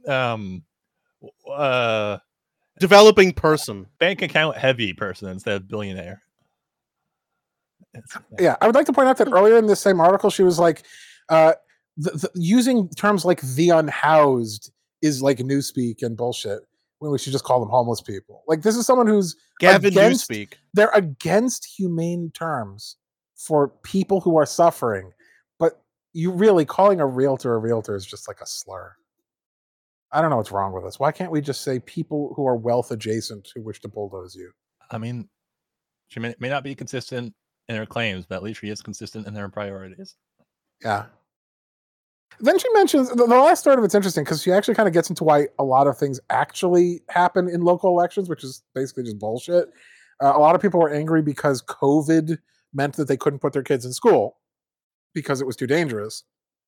And because Chesa was associated with trying to keep the kids safe by not immediately sending them back to school, he got a lot of flack from people who are like, okay, but I have to work a 9 to 5. But that's not even his job. He doesn't send kids to school. No, it isn't his job. What are people fucking talking about?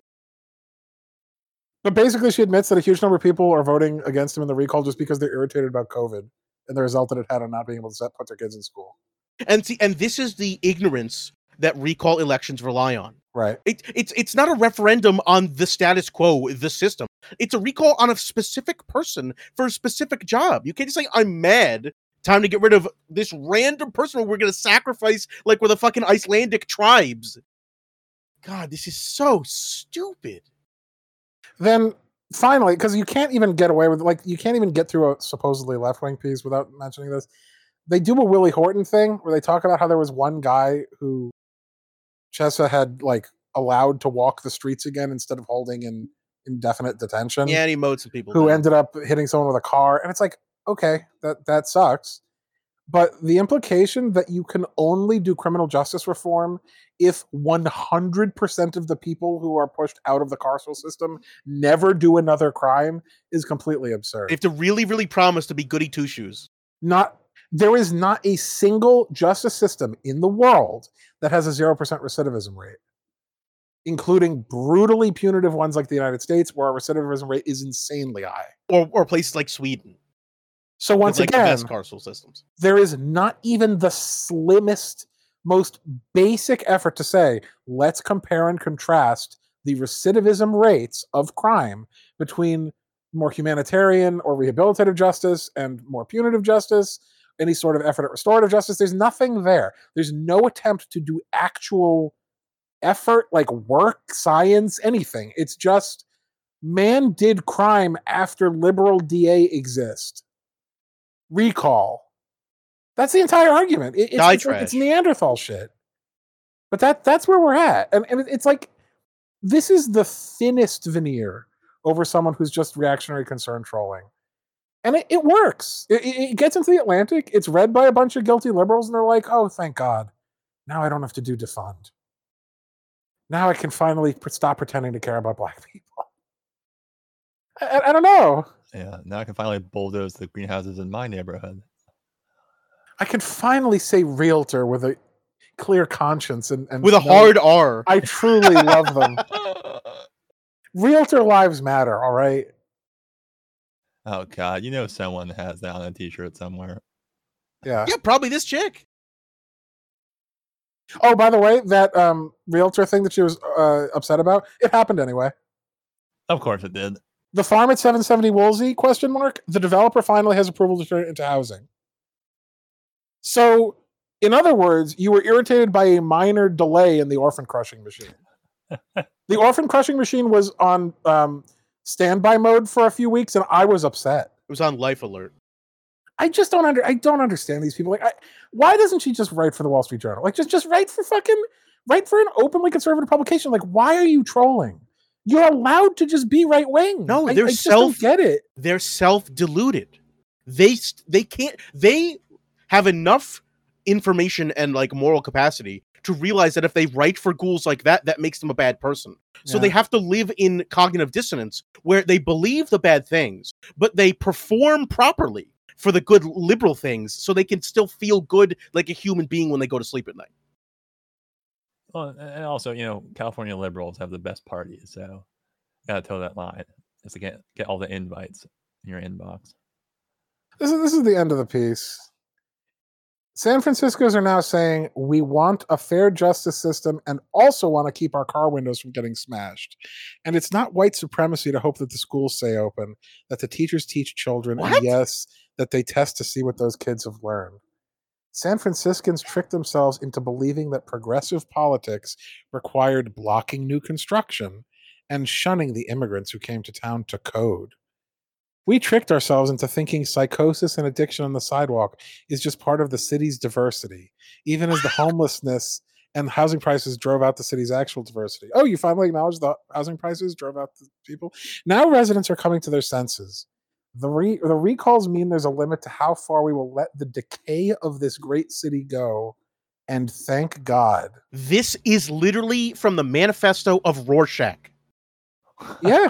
This woman is out of her fucking mind. It is a mixture of conspiracy theory, derangement, blatant far-right concern trolling. It's just bullshit in every possible level. It's not even particularly well written. It's just like so long that you can't call it on any one thing because you've already forgotten about it because it's 800 paragraphs later. Yeah, it's just wild. This is one of the worst articles I've ever read in my life. And that's saying something because it's written by someone who doesn't even think of themselves as right-wing and is writing in The Atlantic, which, despite being our probably most hated on organization, is not even the worst of the ones we cover. So the funniest though. I don't. There's so many problems with this that I almost like. I feel like Frank Grimes is just like I don't know how to react to the amount of wrong in this. Because I'm The Atlantic. Yeah, it's just really incredible. You would have to read the article to even understand what the fuck she's talking about with half of this stuff about. Please don't.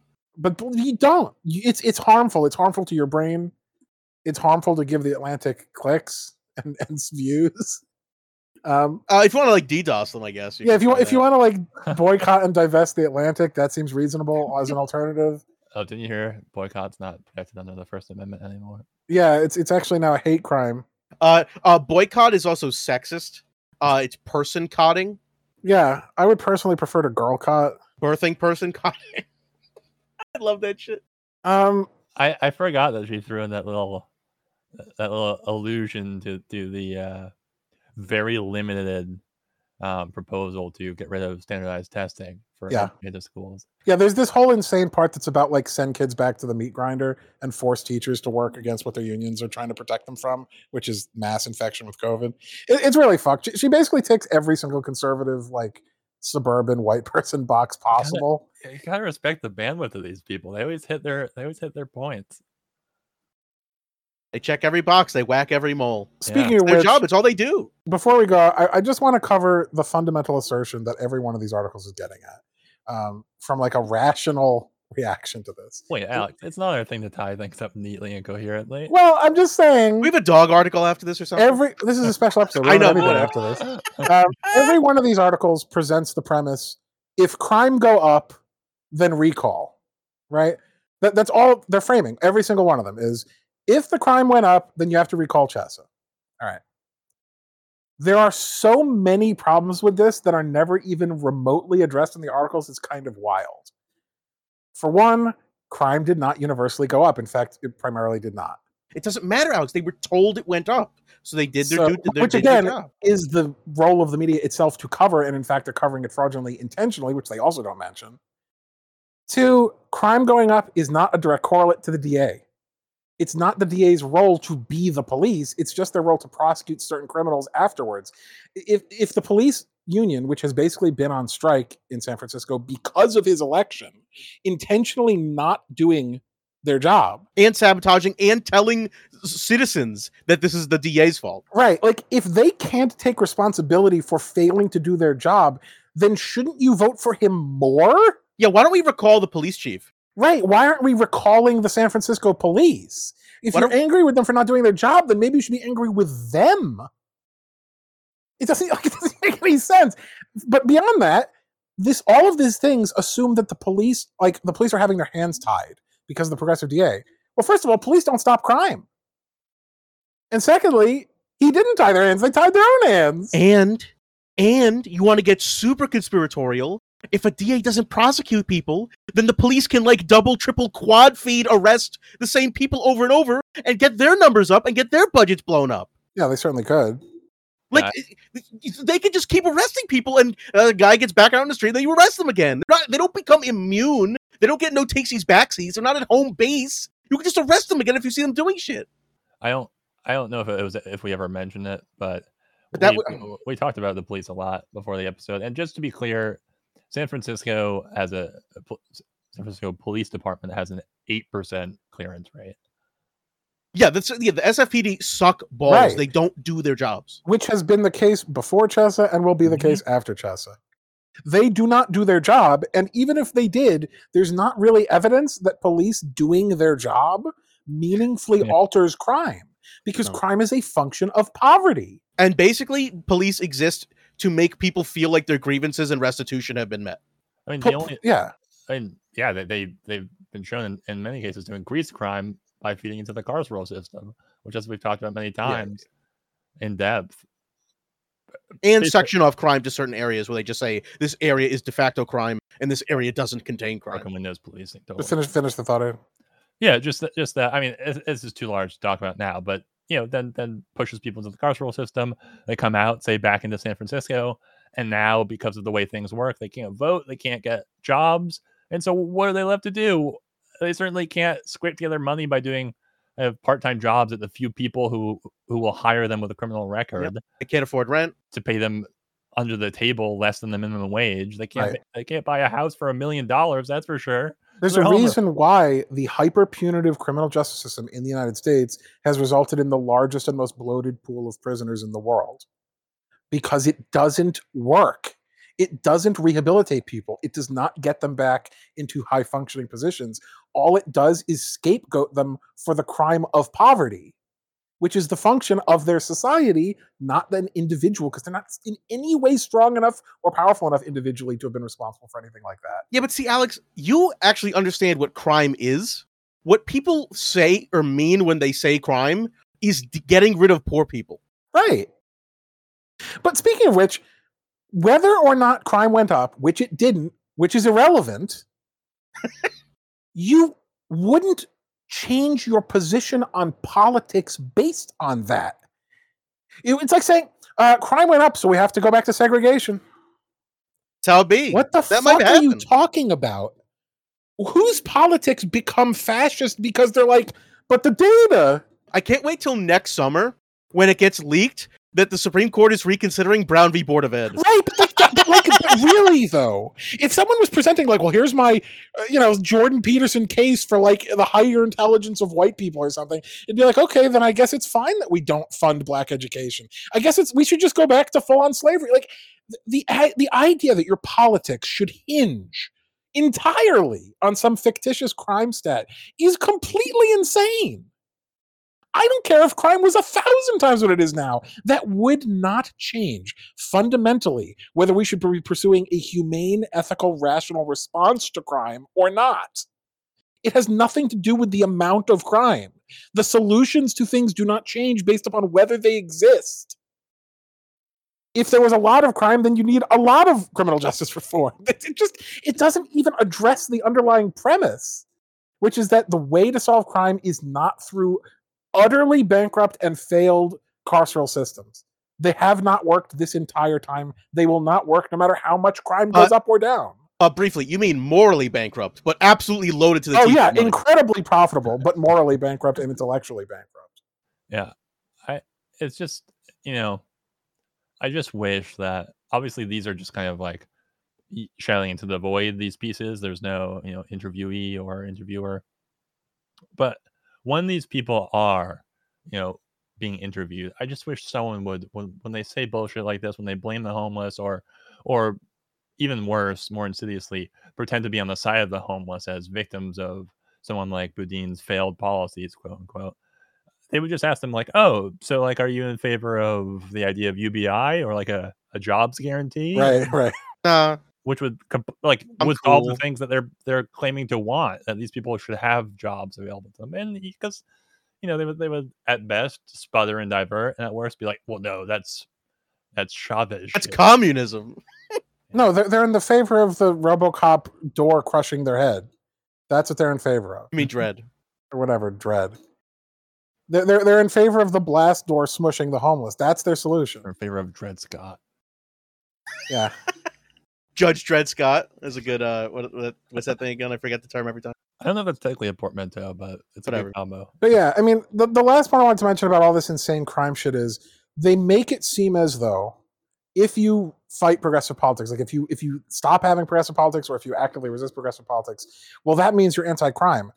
They never actually point to any productive way of solving the problem. They never say, like, as we mentioned before, like, who's running against Chesa? Who was the alternative and what was the political alternative? There's not even a solution mentioned because they don't have a solution. And like right-wing billionaires in the Republican Party do not have a solution to crime other than what we've mentioned, which is just like fascism. So it's a completely absurd binary between a solution, which actually has very good reasons to believe it could work, and no solution that's somehow presented as, well, of course we go with no solution. It doesn't. No, just vicious human immiseration is their right. solution. It's just don't fix it. So it's hilarious to me that all these articles are like, look at how broken our city has become, when their solution is don't fix it. Because they have no solution to these problems. What they don't like is that someone is trying to have a solution to these problems. Yeah, it's almost like that's not fair. We're not playing on even playing fields. If you try policies versus having non policies that are just kill people and throw them in jail. They don't like that they have to see the homeless, not that there is homelessness. They don't like that they have to see people who are drug addicted, not that there's drug addiction. That's what they want. They want them basically quietly gassed. They want them removed. And here's the next level. Their worldview would fall apart if these vices and ills went away, because then they can't morally blanket judge people. Right. So, in fact, it's an even double corrupt bargain where it's in their interest to keep these social ills going. That's the entire MO of the Republican Party, is to make sure governments are dysfunctional so that their anti-government positions are legitimate. That's how it works. It shouldn't be surprising to people. It also shouldn't be news. It's like, yeah, it's just how the manufacturing of unemployment helps discipline labor. In this case, having something that people find viscerally repugnant, like seeing a filthy drug addict on the street, helps distract them from things that if they were able to walk down a street where they didn't see those things, because those people have been taken care of, given the resources to live a healthy, fulfilling life, they'll be able to then consider things like the incredibly unethical behaviors of large corporate interests in Silicon Valley or in Real Estate Valley, whatever they call that side of San Francisco. Yeah, it's really gross, and most of these people are very well aware of what they're doing when they write things like this. Oh yeah, it is very much, as we've seen, even their narratives are coordinated, as dysfunctional as they are. I don't think they all went in and were like, I'm going to study the toes specifically out of my own personal interest. Yeah. Right, it's like literally the talking point scripts. They It's literally the have shit. the fucking talking points, and it's the same it's obscure really shit.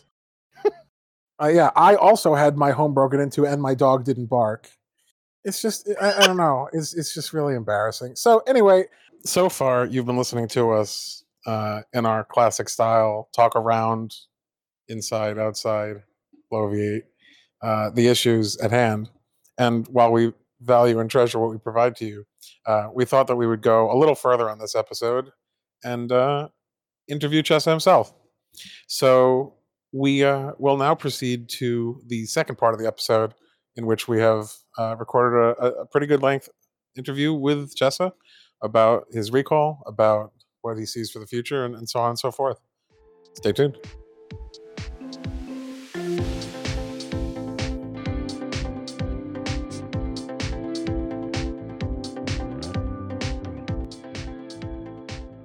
All right, folks, as promised, we are now going to be joined by Jason Lemai's cousin, Rhodes Scholar, public defender, and until recently San Francisco progressive district attorney, Chesa Boudin. Welcome to the show. Glad to be here. Thanks for inviting me. So I think we each have a few questions, but we'll, for the sake of time, just get right into it. So to start off, why don't you tell us a bit about like the positive impact you're able to make on San Francisco? Maybe some places you wish you could have done more or didn't go far enough. For sure. Well, just, for a little context, I was elected in 2019, took office in 2020 to what was supposed to be a 4-year term. And, I was recalled in the middle of my term. The recall effort started really within days of my inauguration. And, one of the things that's a little frustrating for me, of course, is we expected to have 4 years. That's what we were elected to. And we know that changing things like public safety or crime trends is really multifaceted, multifactored. It doesn't happen overnight. It doesn't often happen even in a full first term.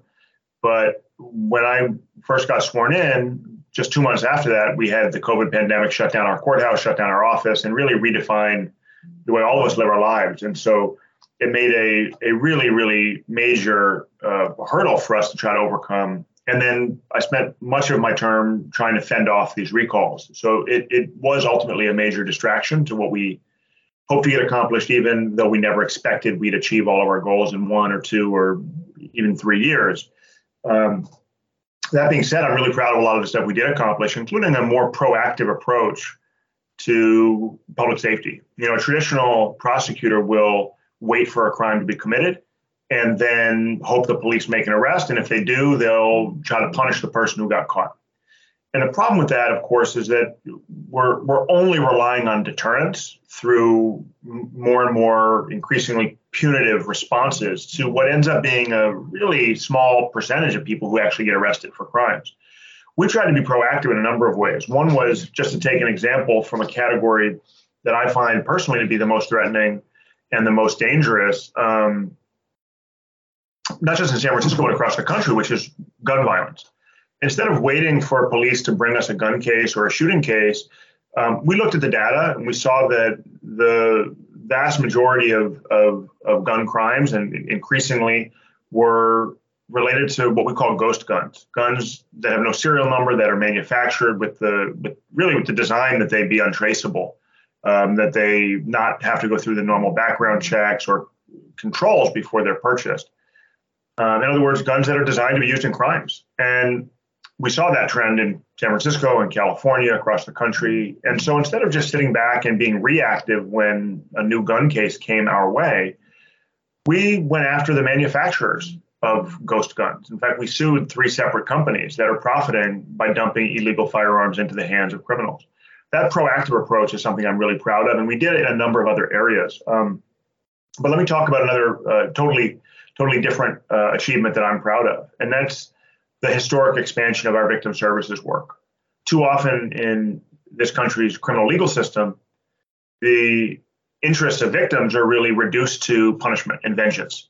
And victims are only uplifted, their voice is only amplified when they're calling for the death penalty or for life without parole. We know that victims have lots and lots of needs, and they're not all the same. Different survivors have different desires. But we do a really terrible job in this country of providing the resources to, for example, reimburse medical bills or provide for therapy or trauma-informed care, to pay for burial and funeral expenses. Basic things that survivors or families of victims of violent crime desperately need simply aren't there because we're too focused on building new jails and prisons and on punitive responses. Now, they're not mutually exclusive.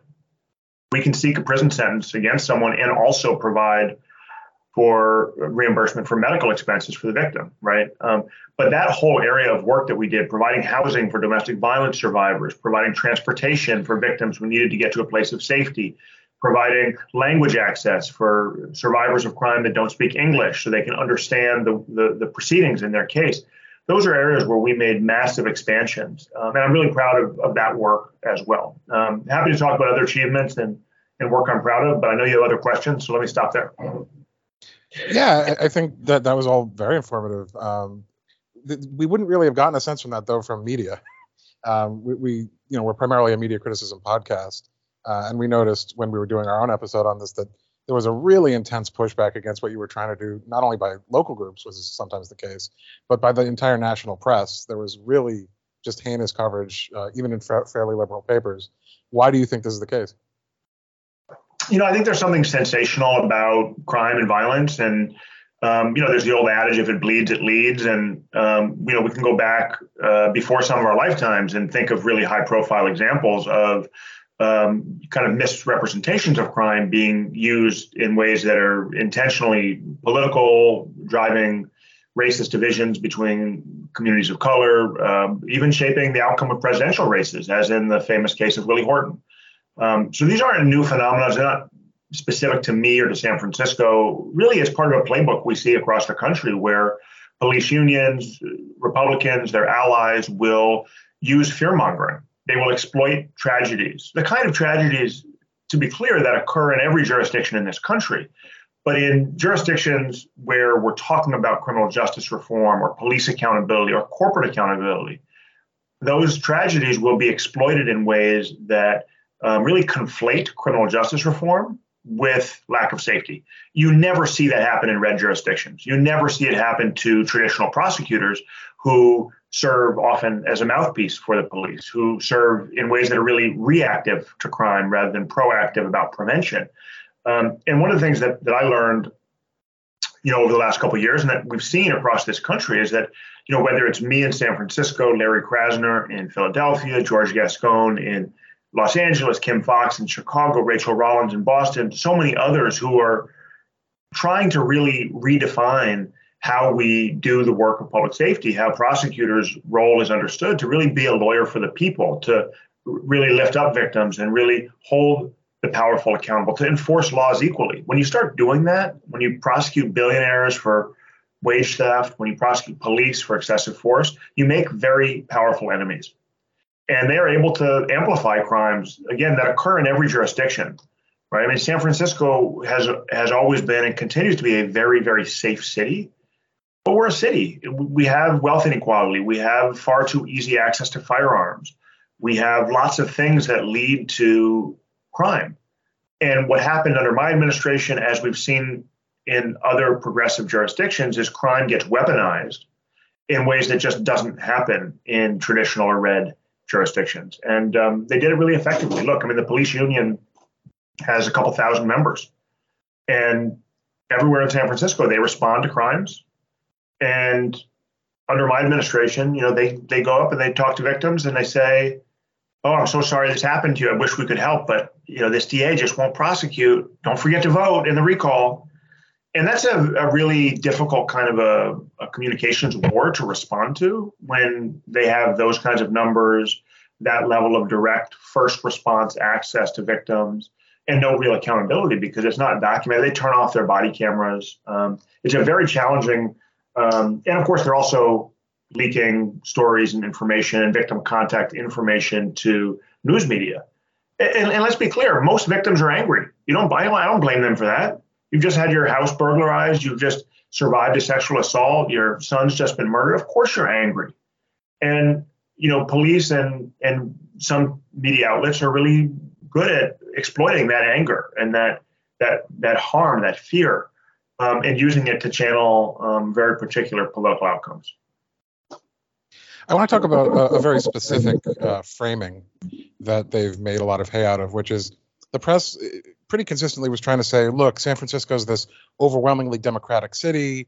Everyone there is so progressive, but even far left San Francisco, couldn't handle this radical leftist insurgency. And they're really trying to say, third way triangulation and conservative democratic politics are the solution, that was somehow the obvious return to form. What's the problem with that narrative, you think? There's a lot of things wrong with that narrative. It's really dishonest in a lot of ways. So let me give you a couple points. I mean, one thing is, San Francisco is a progressive, solidly Democratic town, but that doesn't mean we don't have our share of conservatives, of Trump supporters, of folks who may be registered as Democrats, but maybe would be Republicans in a place like Ohio or Pennsylvania, where there's a viable Republican Party, right? Look, you don't need to go any further than the last presidential election. 55,000 San Franciscans voted for Trump. For point of comparison, when I was elected in 2019, I was elected with 86,000 votes, including second and third choice, because we do ranked choice here, right? So support for Trump, the most radical right-wing, offensive, undemocratic Republican president this country's probably ever seen. In San Francisco, even after his first term, there were 55,000 votes for him. Let me pivot to some other data that I think illustrates the same point, maybe differently, the other side of the coin. I mentioned that when I was elected in 2019 through ranked choice, including first, second, and third choice votes, I had 86,000 votes. That was about 42% of the turnout for the DA's race in that election. In 2020, in the recall, despite 2 years of a massive media and onslaught, $9 million spent to attack me and my policies, despite the kind of national environment in which there was this wave of propaganda and attacks on progressives and reforms, despite 2 years of tremendous anxiety around COVID and the pandemic and what that did to all of our lives, we actually got more votes than we did in 2019. Right, and we had over 100,000 votes opposing the recall. That's 15,000 votes more than I got in 2019. And in percentage terms, it was 45% of the vote. And that's in a context where we didn't have another candidate to run against, right? I mean, we had been made a scapegoat. Our policies had been made a scapegoat. I personally had been kind of demonized on Twitter and social media in ways that were totally disproportionate to the power that I or any district attorney has. And yet, the policies that we were advocating, things like reducing juvenile incarceration or our independent innocence commission that exonerated people who'd been wrongly convicted of crimes, or expanding diversion programs to get folks who were arrested connected with services that address root causes of crime like mental illness and drug addiction. Those kinds of policies, police accountability, our worker protection unit, are overwhelmingly popular in San Francisco. I know it because I was out there on the streets talking to voters all day, every day during the campaign. I know it because that's what polls tell us. I know it because the recall proponents lied to voters and said they believed in criminal justice reform as well. And yet we were in a very difficult context with no other candidate, no track record, no platform to run against. As I said, a national environment in which people are frustrated for good reason with how the last 2 years of our lives have been. So I think it's important to recognize San Francisco is both less progressive than it sometimes is portrayed. We've never really had a true progressive mayor, for example, at least not in the last 20 years. And it's also true that the progressive base of support that I and my policies had is growing. Yeah, I want to speak briefly. I mean, I know most outlets made a very brief mention of the Republican billionaire funding the recall effort. And I think that certainly is a huge part of what happened. But it's also notable that some of the Democratic leadership really was not behind you in the way that you would expect them to have been. London Breed did not really come out behind you. Even Joe Biden didn't say anything until after the election had happened. And even then, he basically repeated a lot of these propaganda talking points. What do you think there's still really room for progressives to work within the Democratic Party and to try to, change it for the better? Or are we facing just too, recalcitrant an opposition here? It's a good question. It's a tough question. I think, there's definitely room for third-party candidates. I think there's also room for a progressive wing of the Democratic Party. And we see, obviously, the platform folks like AOC and Ayanna Pressley and others have developed. I was proud to receive the endorsement of the San Francisco Democratic Party. And that endorsement, was overwhelming. Only 2 members of the party voted, to support the recall against me. And those two members were both people who ran against me for DA in 2019 and lost, right? So everybody else either opposed it or just abstained. And of course, I would have loved to have seen more people. It would have been great to have Nancy Pelosi and President Biden and Gavin Newsom speak out against the recall of a fellow Democratic elected official. But I think in a city like San Francisco, where you have only one party that's capable of winning elections, which is the Democratic Party, it gets infiltrated by a lot of would-be Republicans in other jurisdictions. And so we have a really conservative, or, in local parlance, moderate wing of the Democratic Party. And what you end up having in many races is a moderate against a progressive, in the way that in, Connecticut or Ohio or Pennsylvania, you might have a Republican versus Democrat. And so that's sort of what we saw in San Francisco, was that the moderates, most of the moderates in San Francisco politics, refused to take a position one way or the other on the recall, and behind the scenes they supported it. Most of the progressives or other folks who just were looking at substance and data and evidence and not being driven by pure kind of party politics came out against the recall. And that's true of a lot of people who didn't support me. A lot of people, a lot of organizations that didn't support me getting elected in 2019, but saw how dishonest the recall was, how much it was just straight up lying to voters, saw where the money was coming from, Republican billionaires overwhelmingly, saw the work that we've been doing in office under really historically difficult circumstances, and said he should finish his 4-year term. And then voters, not the mayor, should choose who the next district attorney is, whether it's him or someone else. Yeah. I think for my part, I'll just leave with one last sort of bigger picture question that I think you're well positioned to answer, which is, there's been a lot of energy for the last few decades on progressive causes. We've had oppositions to the wars in Iraq and Afghanistan. We've had Occupy Wall Street, Bernie Sanders attempting elections, the Black Lives Matter movement, and all these different things. But recently, we've been dealing with a Trump administration, conservative Biden administrations, COVID, austerity, elections like your recall, the Roe versus Wade repeal. It feels like, at least recently, it's one step forward, two steps back. What would you say to other leftists and progressives, especially younger people, who feel kind of hopeless in this moment where they thought they were making headway and now it seems to be slipping away? It's frustrating. I mean, look, I won a 4-year term and I got booted from office 2.5 years in. So I believe me when I say I feel the frustration, share the frustration. I think it's important to remember a couple of things. One is, and to quote a quote that's somewhat almost cliche by now, the arc of history is long, but it bends towards freedom, right? Or bends towards justice. And I really do believe that. I think the nature of social change is not linear. It's mostly, if you look at history, it's not super rapid. And when it is super rapid, often it's not sustainable. Doesn't mean we don't have an urgent need for change, especially in areas like mass incarceration or climate change, right? We do. We have an urgent need for action. And yet the nature of our political structures is that the wealthy and the powerful are deeply entrenched. And it's not easy to root them out, even when you win elections. So I think, for me, there's a couple lessons. One is we can't become overly fixated on the specific outcome of a particular election or even a particular policy struggle. We need to think about every election, every policy debate, every movement as part of a broader long-term strategy for education, for inclusion, for coalition building. And, there's a great book that is sort of a lawyer's lawyer book, but it's called Success Without Victory. And it's about legal struggles, litigation, where the lawyers who filed the cases never really expected that they were going to win in court, that a judge was going to grant what they were requesting. And yet they had success through the process. And I think a lot of movement building, a lot of organizing is like that. Some labor campaigns, maybe you don't unionize, and yet the process can be tremendously empowering. It can be educational. It can achieve concessions from the employer that you never would have gotten but for the work that went into organizing. So I think it's really important to remember that. And I think also from a historical perspective, my parents spent most of my life in prison. My mom did 22 years in prison. My dad did 40 years and was only released about 6 or 7 months ago now. My adopted brother, Zaid Dorn, has a podcast that's out right now that takes a look at that history, the history that led to my parents' incarceration.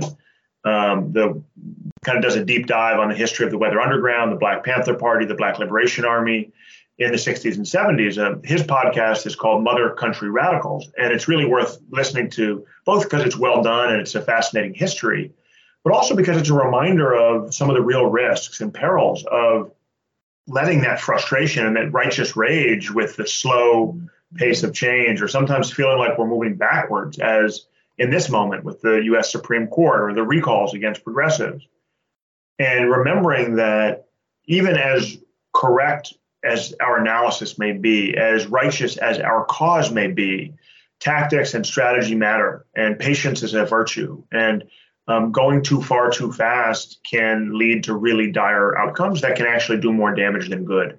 And I think there's a lot of lessons to be learned from those not so distant histories of people like my own parents about mistakes that set the movement back more than they advanced it. You hear that, audience? Check that podcast out. You know, that is a perfect transition, Chesa.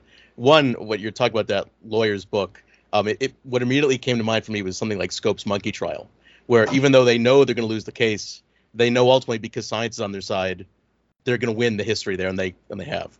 But this is, to my first question. I think you spoke to it already, but why do you think the media harped so much on our family's history?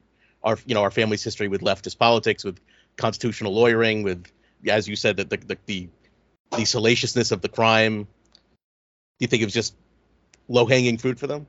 Yeah, in some ways. Look, I mean, I think we can all be frustrated with the media coverage we get. I think probably we all are when we see our name in the press.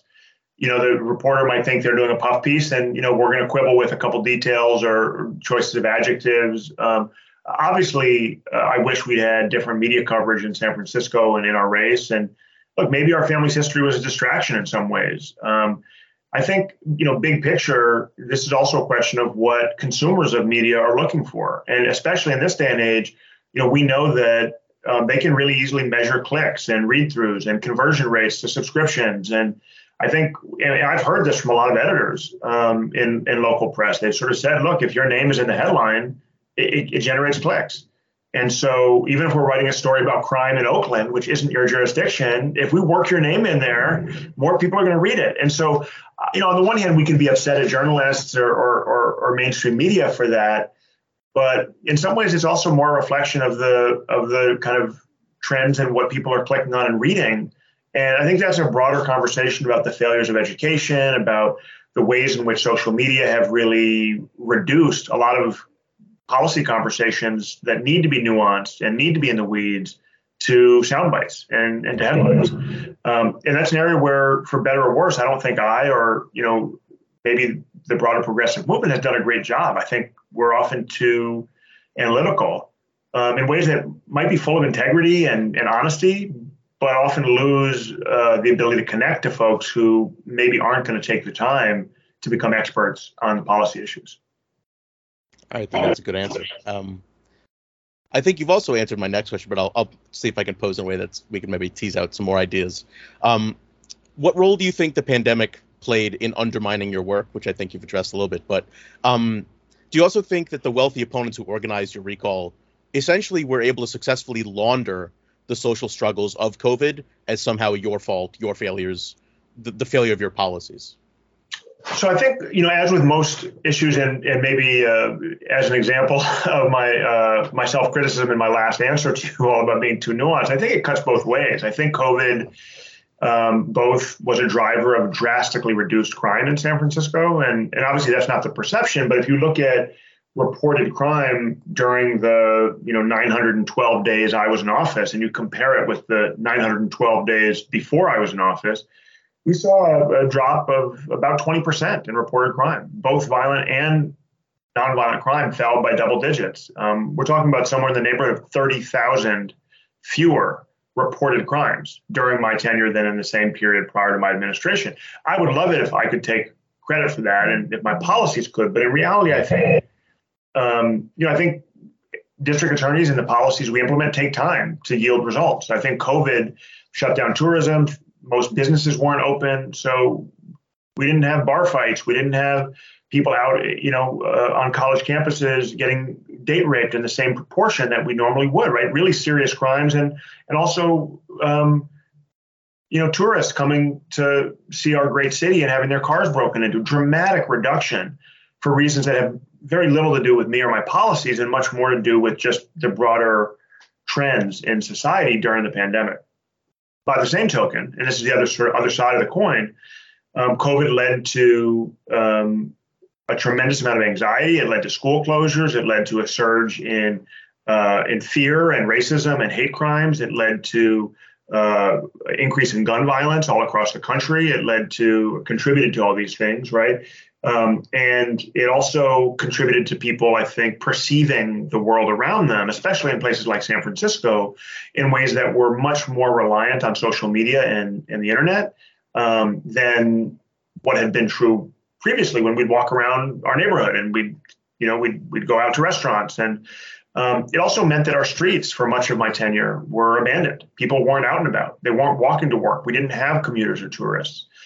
And that meant that the homeless population was much more visible. And in San Francisco, a lot of people associate homelessness with crime or with lack of safety. It also displaced certain categories of crime. So people who earn their living committing crimes, property crimes, shoplifting, or car break-ins, all of a sudden started targeting garages in neighborhoods that traditionally had never been, had never experienced significant amounts of crime.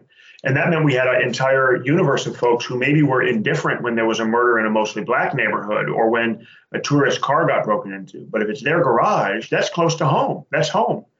And so it kind of mobilized politically a group of folks that otherwise might not have been disturbed by the policies that we were implementing or the reforms that we were spearheading. So I do think that COVID, and look, I'll give one last example of how it hurt. A huge part of the work of an elected official, especially a citywide elected official who's new, who's an outsider, right, who's not part of the political family, the city family, as they call it here in San Francisco.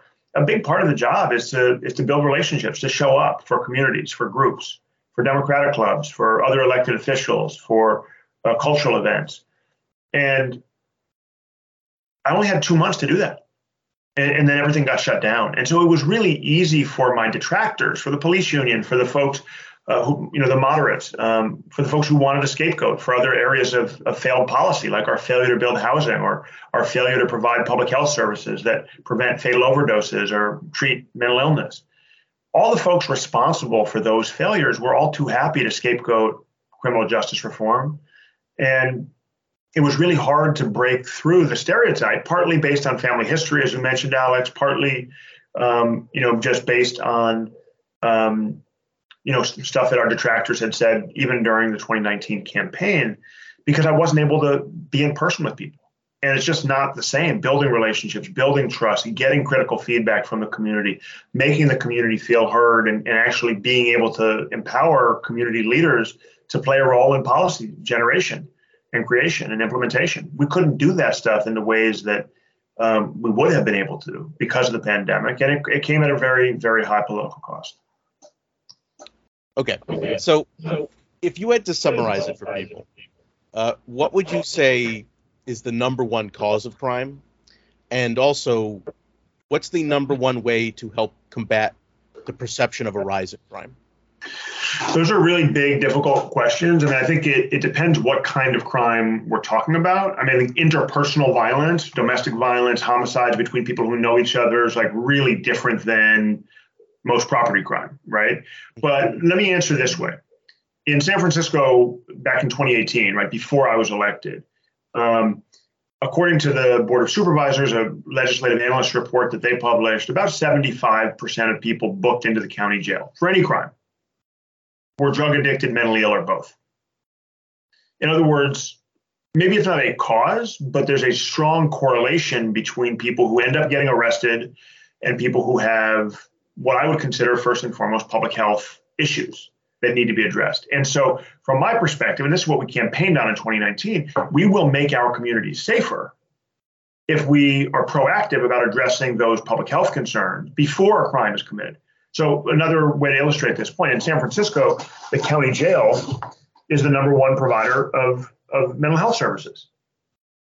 Now, there's a couple of problems with that. One is county jails are not good places to give people health services. They're generally unsafe. They're generally unsanitary. People generally feel like they're coerced to be there because they are. They don't have a choice. They can't leave.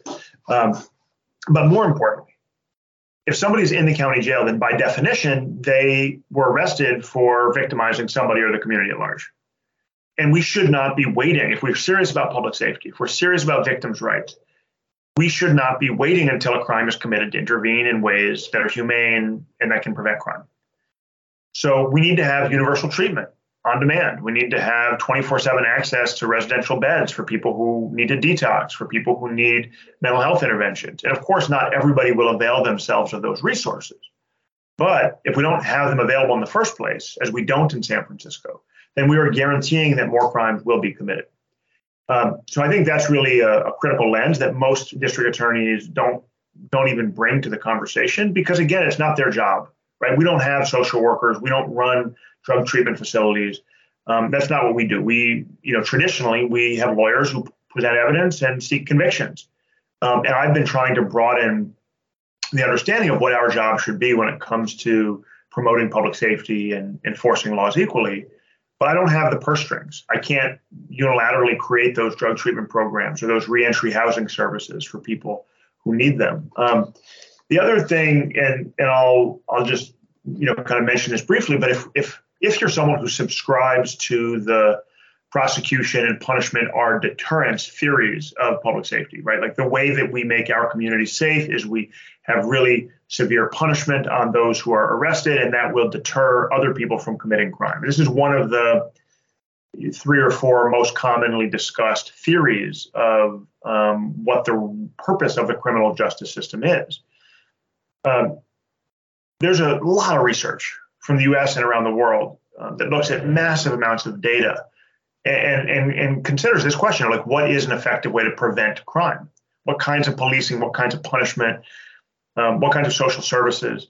And one thing we know is that the severity of punishment is a really, really weak correlation with deterrence, for reasons that are pretty obvious. First of all, most people don't get arrested for crimes. Most crimes don't get reported. Most reported crimes don't result in an arrest. Most arrests don't result in a conviction. So there's this real kind of attenuation problem between the punishment that a particular prosecutor metes out and what's going through the mind of a person who's about to commit a crime. There's another problem, which is an obvious one and maybe close to home for our family. My mother didn't participate in the really horrific crime that she was arrested for and that she and my dad served so many decades behind bars for, because she'd done some kind of a sophisticated analysis of what the likely punishment was, or whether there was the death penalty or not in her state. She committed a crime because she didn't think she was going to get caught.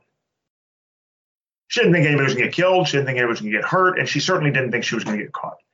And the reality is most people who commit crimes don't think they're going to get caught. If they think they're going to get caught, they probably won't commit the crime, which is why the National Institute for Justice says in a report that they did on deterrence that the single most effective deterrent is certainty of arrest. When you're in a jurisdiction where there's a high percentage of arrests for crimes that are committed, people are less likely to commit crimes. I don't care how drug addicted or mentally ill you may be. I don't care how irrational your thinking may be.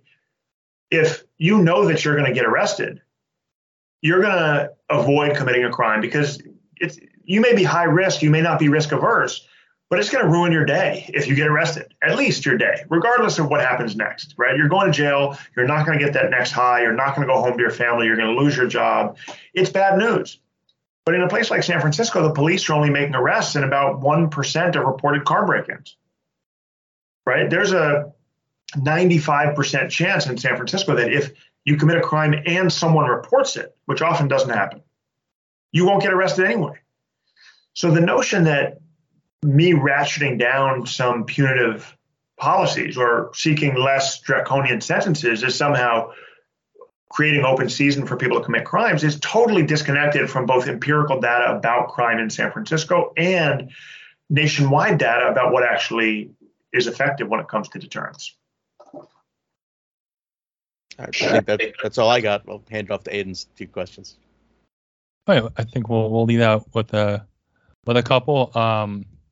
First, I mean, since we're basically on the topic already, I guess, in the U.S., as you've basically explained, we largely understand justice as a punitive process, as opposed to what most progressive activists and politicians would like to view it as, which is as a rehabilitative one. But that's a difficult thing to kind of communicate to people who have been so informed by history, by society, by pop media, by the internet, that it's supposed to be about crime and punishment. What do you think we can do to kind of shift that thinking in the public sphere towards rehabilitation? We often hear the argument that, when you talk about rehabilitation services or reentry services, right, education for people in state prison or housing for people getting released from prison, you'll often hear the argument, wait a second, I pay my taxes, I work really hard to put food on the table for my family, I've never committed a crime. Now you're just going to give people as a reward? That's going to incentivize crime, right? That's the sort of the argument we often hear. And I think it's problematic on a lot of levels, but let me just use that as a jumping off point for a brief answer here. If we lift the bottom, if we have a more robust social safety net for everybody, right? If we had universal access to healthcare and to education and to housing, for example, the way they do in many Northern European countries, then people wouldn't be so upset at those kinds of things being provided to jails and prisons. And we would make a dramatic impact on reducing recidivism or the rate of rearrest after people are released. Part of the problem is that in this country, and this is something that both leads to crime in the first place and makes it harder politically to provide the kinds of interventions after people are convicted of crimes that can really address root causes and be effective, is that we don't have a meaningful social safety net. Education is massively expensive. Healthcare is inaccessible to so many. Housing, impossible to attain for far too many millions in this country. And in a context where those kinds of basic, again, in other wealthy developed countries, it's unthinkable that you wouldn't be able to get access to basic medical services, no matter how poor you are. In a country where wealth is the end all and be all of those kinds of things, it becomes really frustrating to the working poor, to the middle class, to see folks convicted of crimes getting those services, even when those services are necessary to break a cycle of crime and incarceration. So I really think the answer, as much as we could talk about the politics within the criminal legal system and policy realm, I think you've got to zoom out. I mean, the criminal justice system is a dumping ground for problems that start with failures to build housing, with failures to invest in education or employment opportunities, with historic institutionalized racism. And the system, the criminal legal system is really the place where all that gets dumped and then amplified in ways that are profoundly problematic and which can never entirely be solved unless we look upstream at some of those other related systems. Absolutely. I know we probably could keep going for a long time. I am running out of time, unfortunately, but I'm more than happy to continue the conversation with you all in a few weeks if you're so inclined. Sure. So why don't I just end with a very, very quick question, which is, what are you looking forward to in the future? Are you still interested in public office? Have you thought about it? Where are you at? Yeah, I mean, definitely it's on the table. I mean, I loved the impact we were able to make over the last couple of years. I'm really proud of a lot of the work that we achieved. And for me, I've never been someone who sought out a life as an elected official. It's not the end goal for me. I want to find ways that I, with my particular skills and life experience, can support the values in the communities that I represent. And if that means running for office again, I'm open to that. If it means doing something very different, being a litigator, which I love doing as well, or being a teacher, which I love doing. I'm really committed to the values and to the movement. And I recognize that a movement cannot succeed in the long run if it's totally dependent on one person or a small group of people. It's got to be diverse. It's got to have a deep bench of candidates and of leaders and of ideas. And so I really want to respect the process that led me to run in the first place, and that may lead someone else to be a better candidate for district attorney or mayor or whatever the next office is. And I want to play a role in supporting them with everything from, knocking on doors to fundraising to helping generate and implement data-driven policies that make our communities stronger and more resilient. Well, fantastic. We look forward to following you in whatever you do next. And thanks so much for your time. Thank you all. Really enjoyed the conversation and hope we can do it in person one of these days. Excellent. Yeah, thanks for coming on, Chesa. We'd love to have you on in the future. Sounds good. I'll look forward to it. Going forward. Have a good vacation. Right. Thanks all. Appreciate you. Thank you, Chesa. Take care.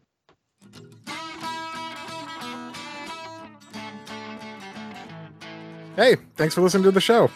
If you enjoy what we do here at the Non-Essential Workers Podcast and you want to support us, please check us out at patreon.com/non-essential workers podcast or by clicking the link below. For $5, you get access to the Patreon feed and twice as many total episodes. How many more? I'll say it one more time for the back. Twice. Anyways, thanks and see you next time.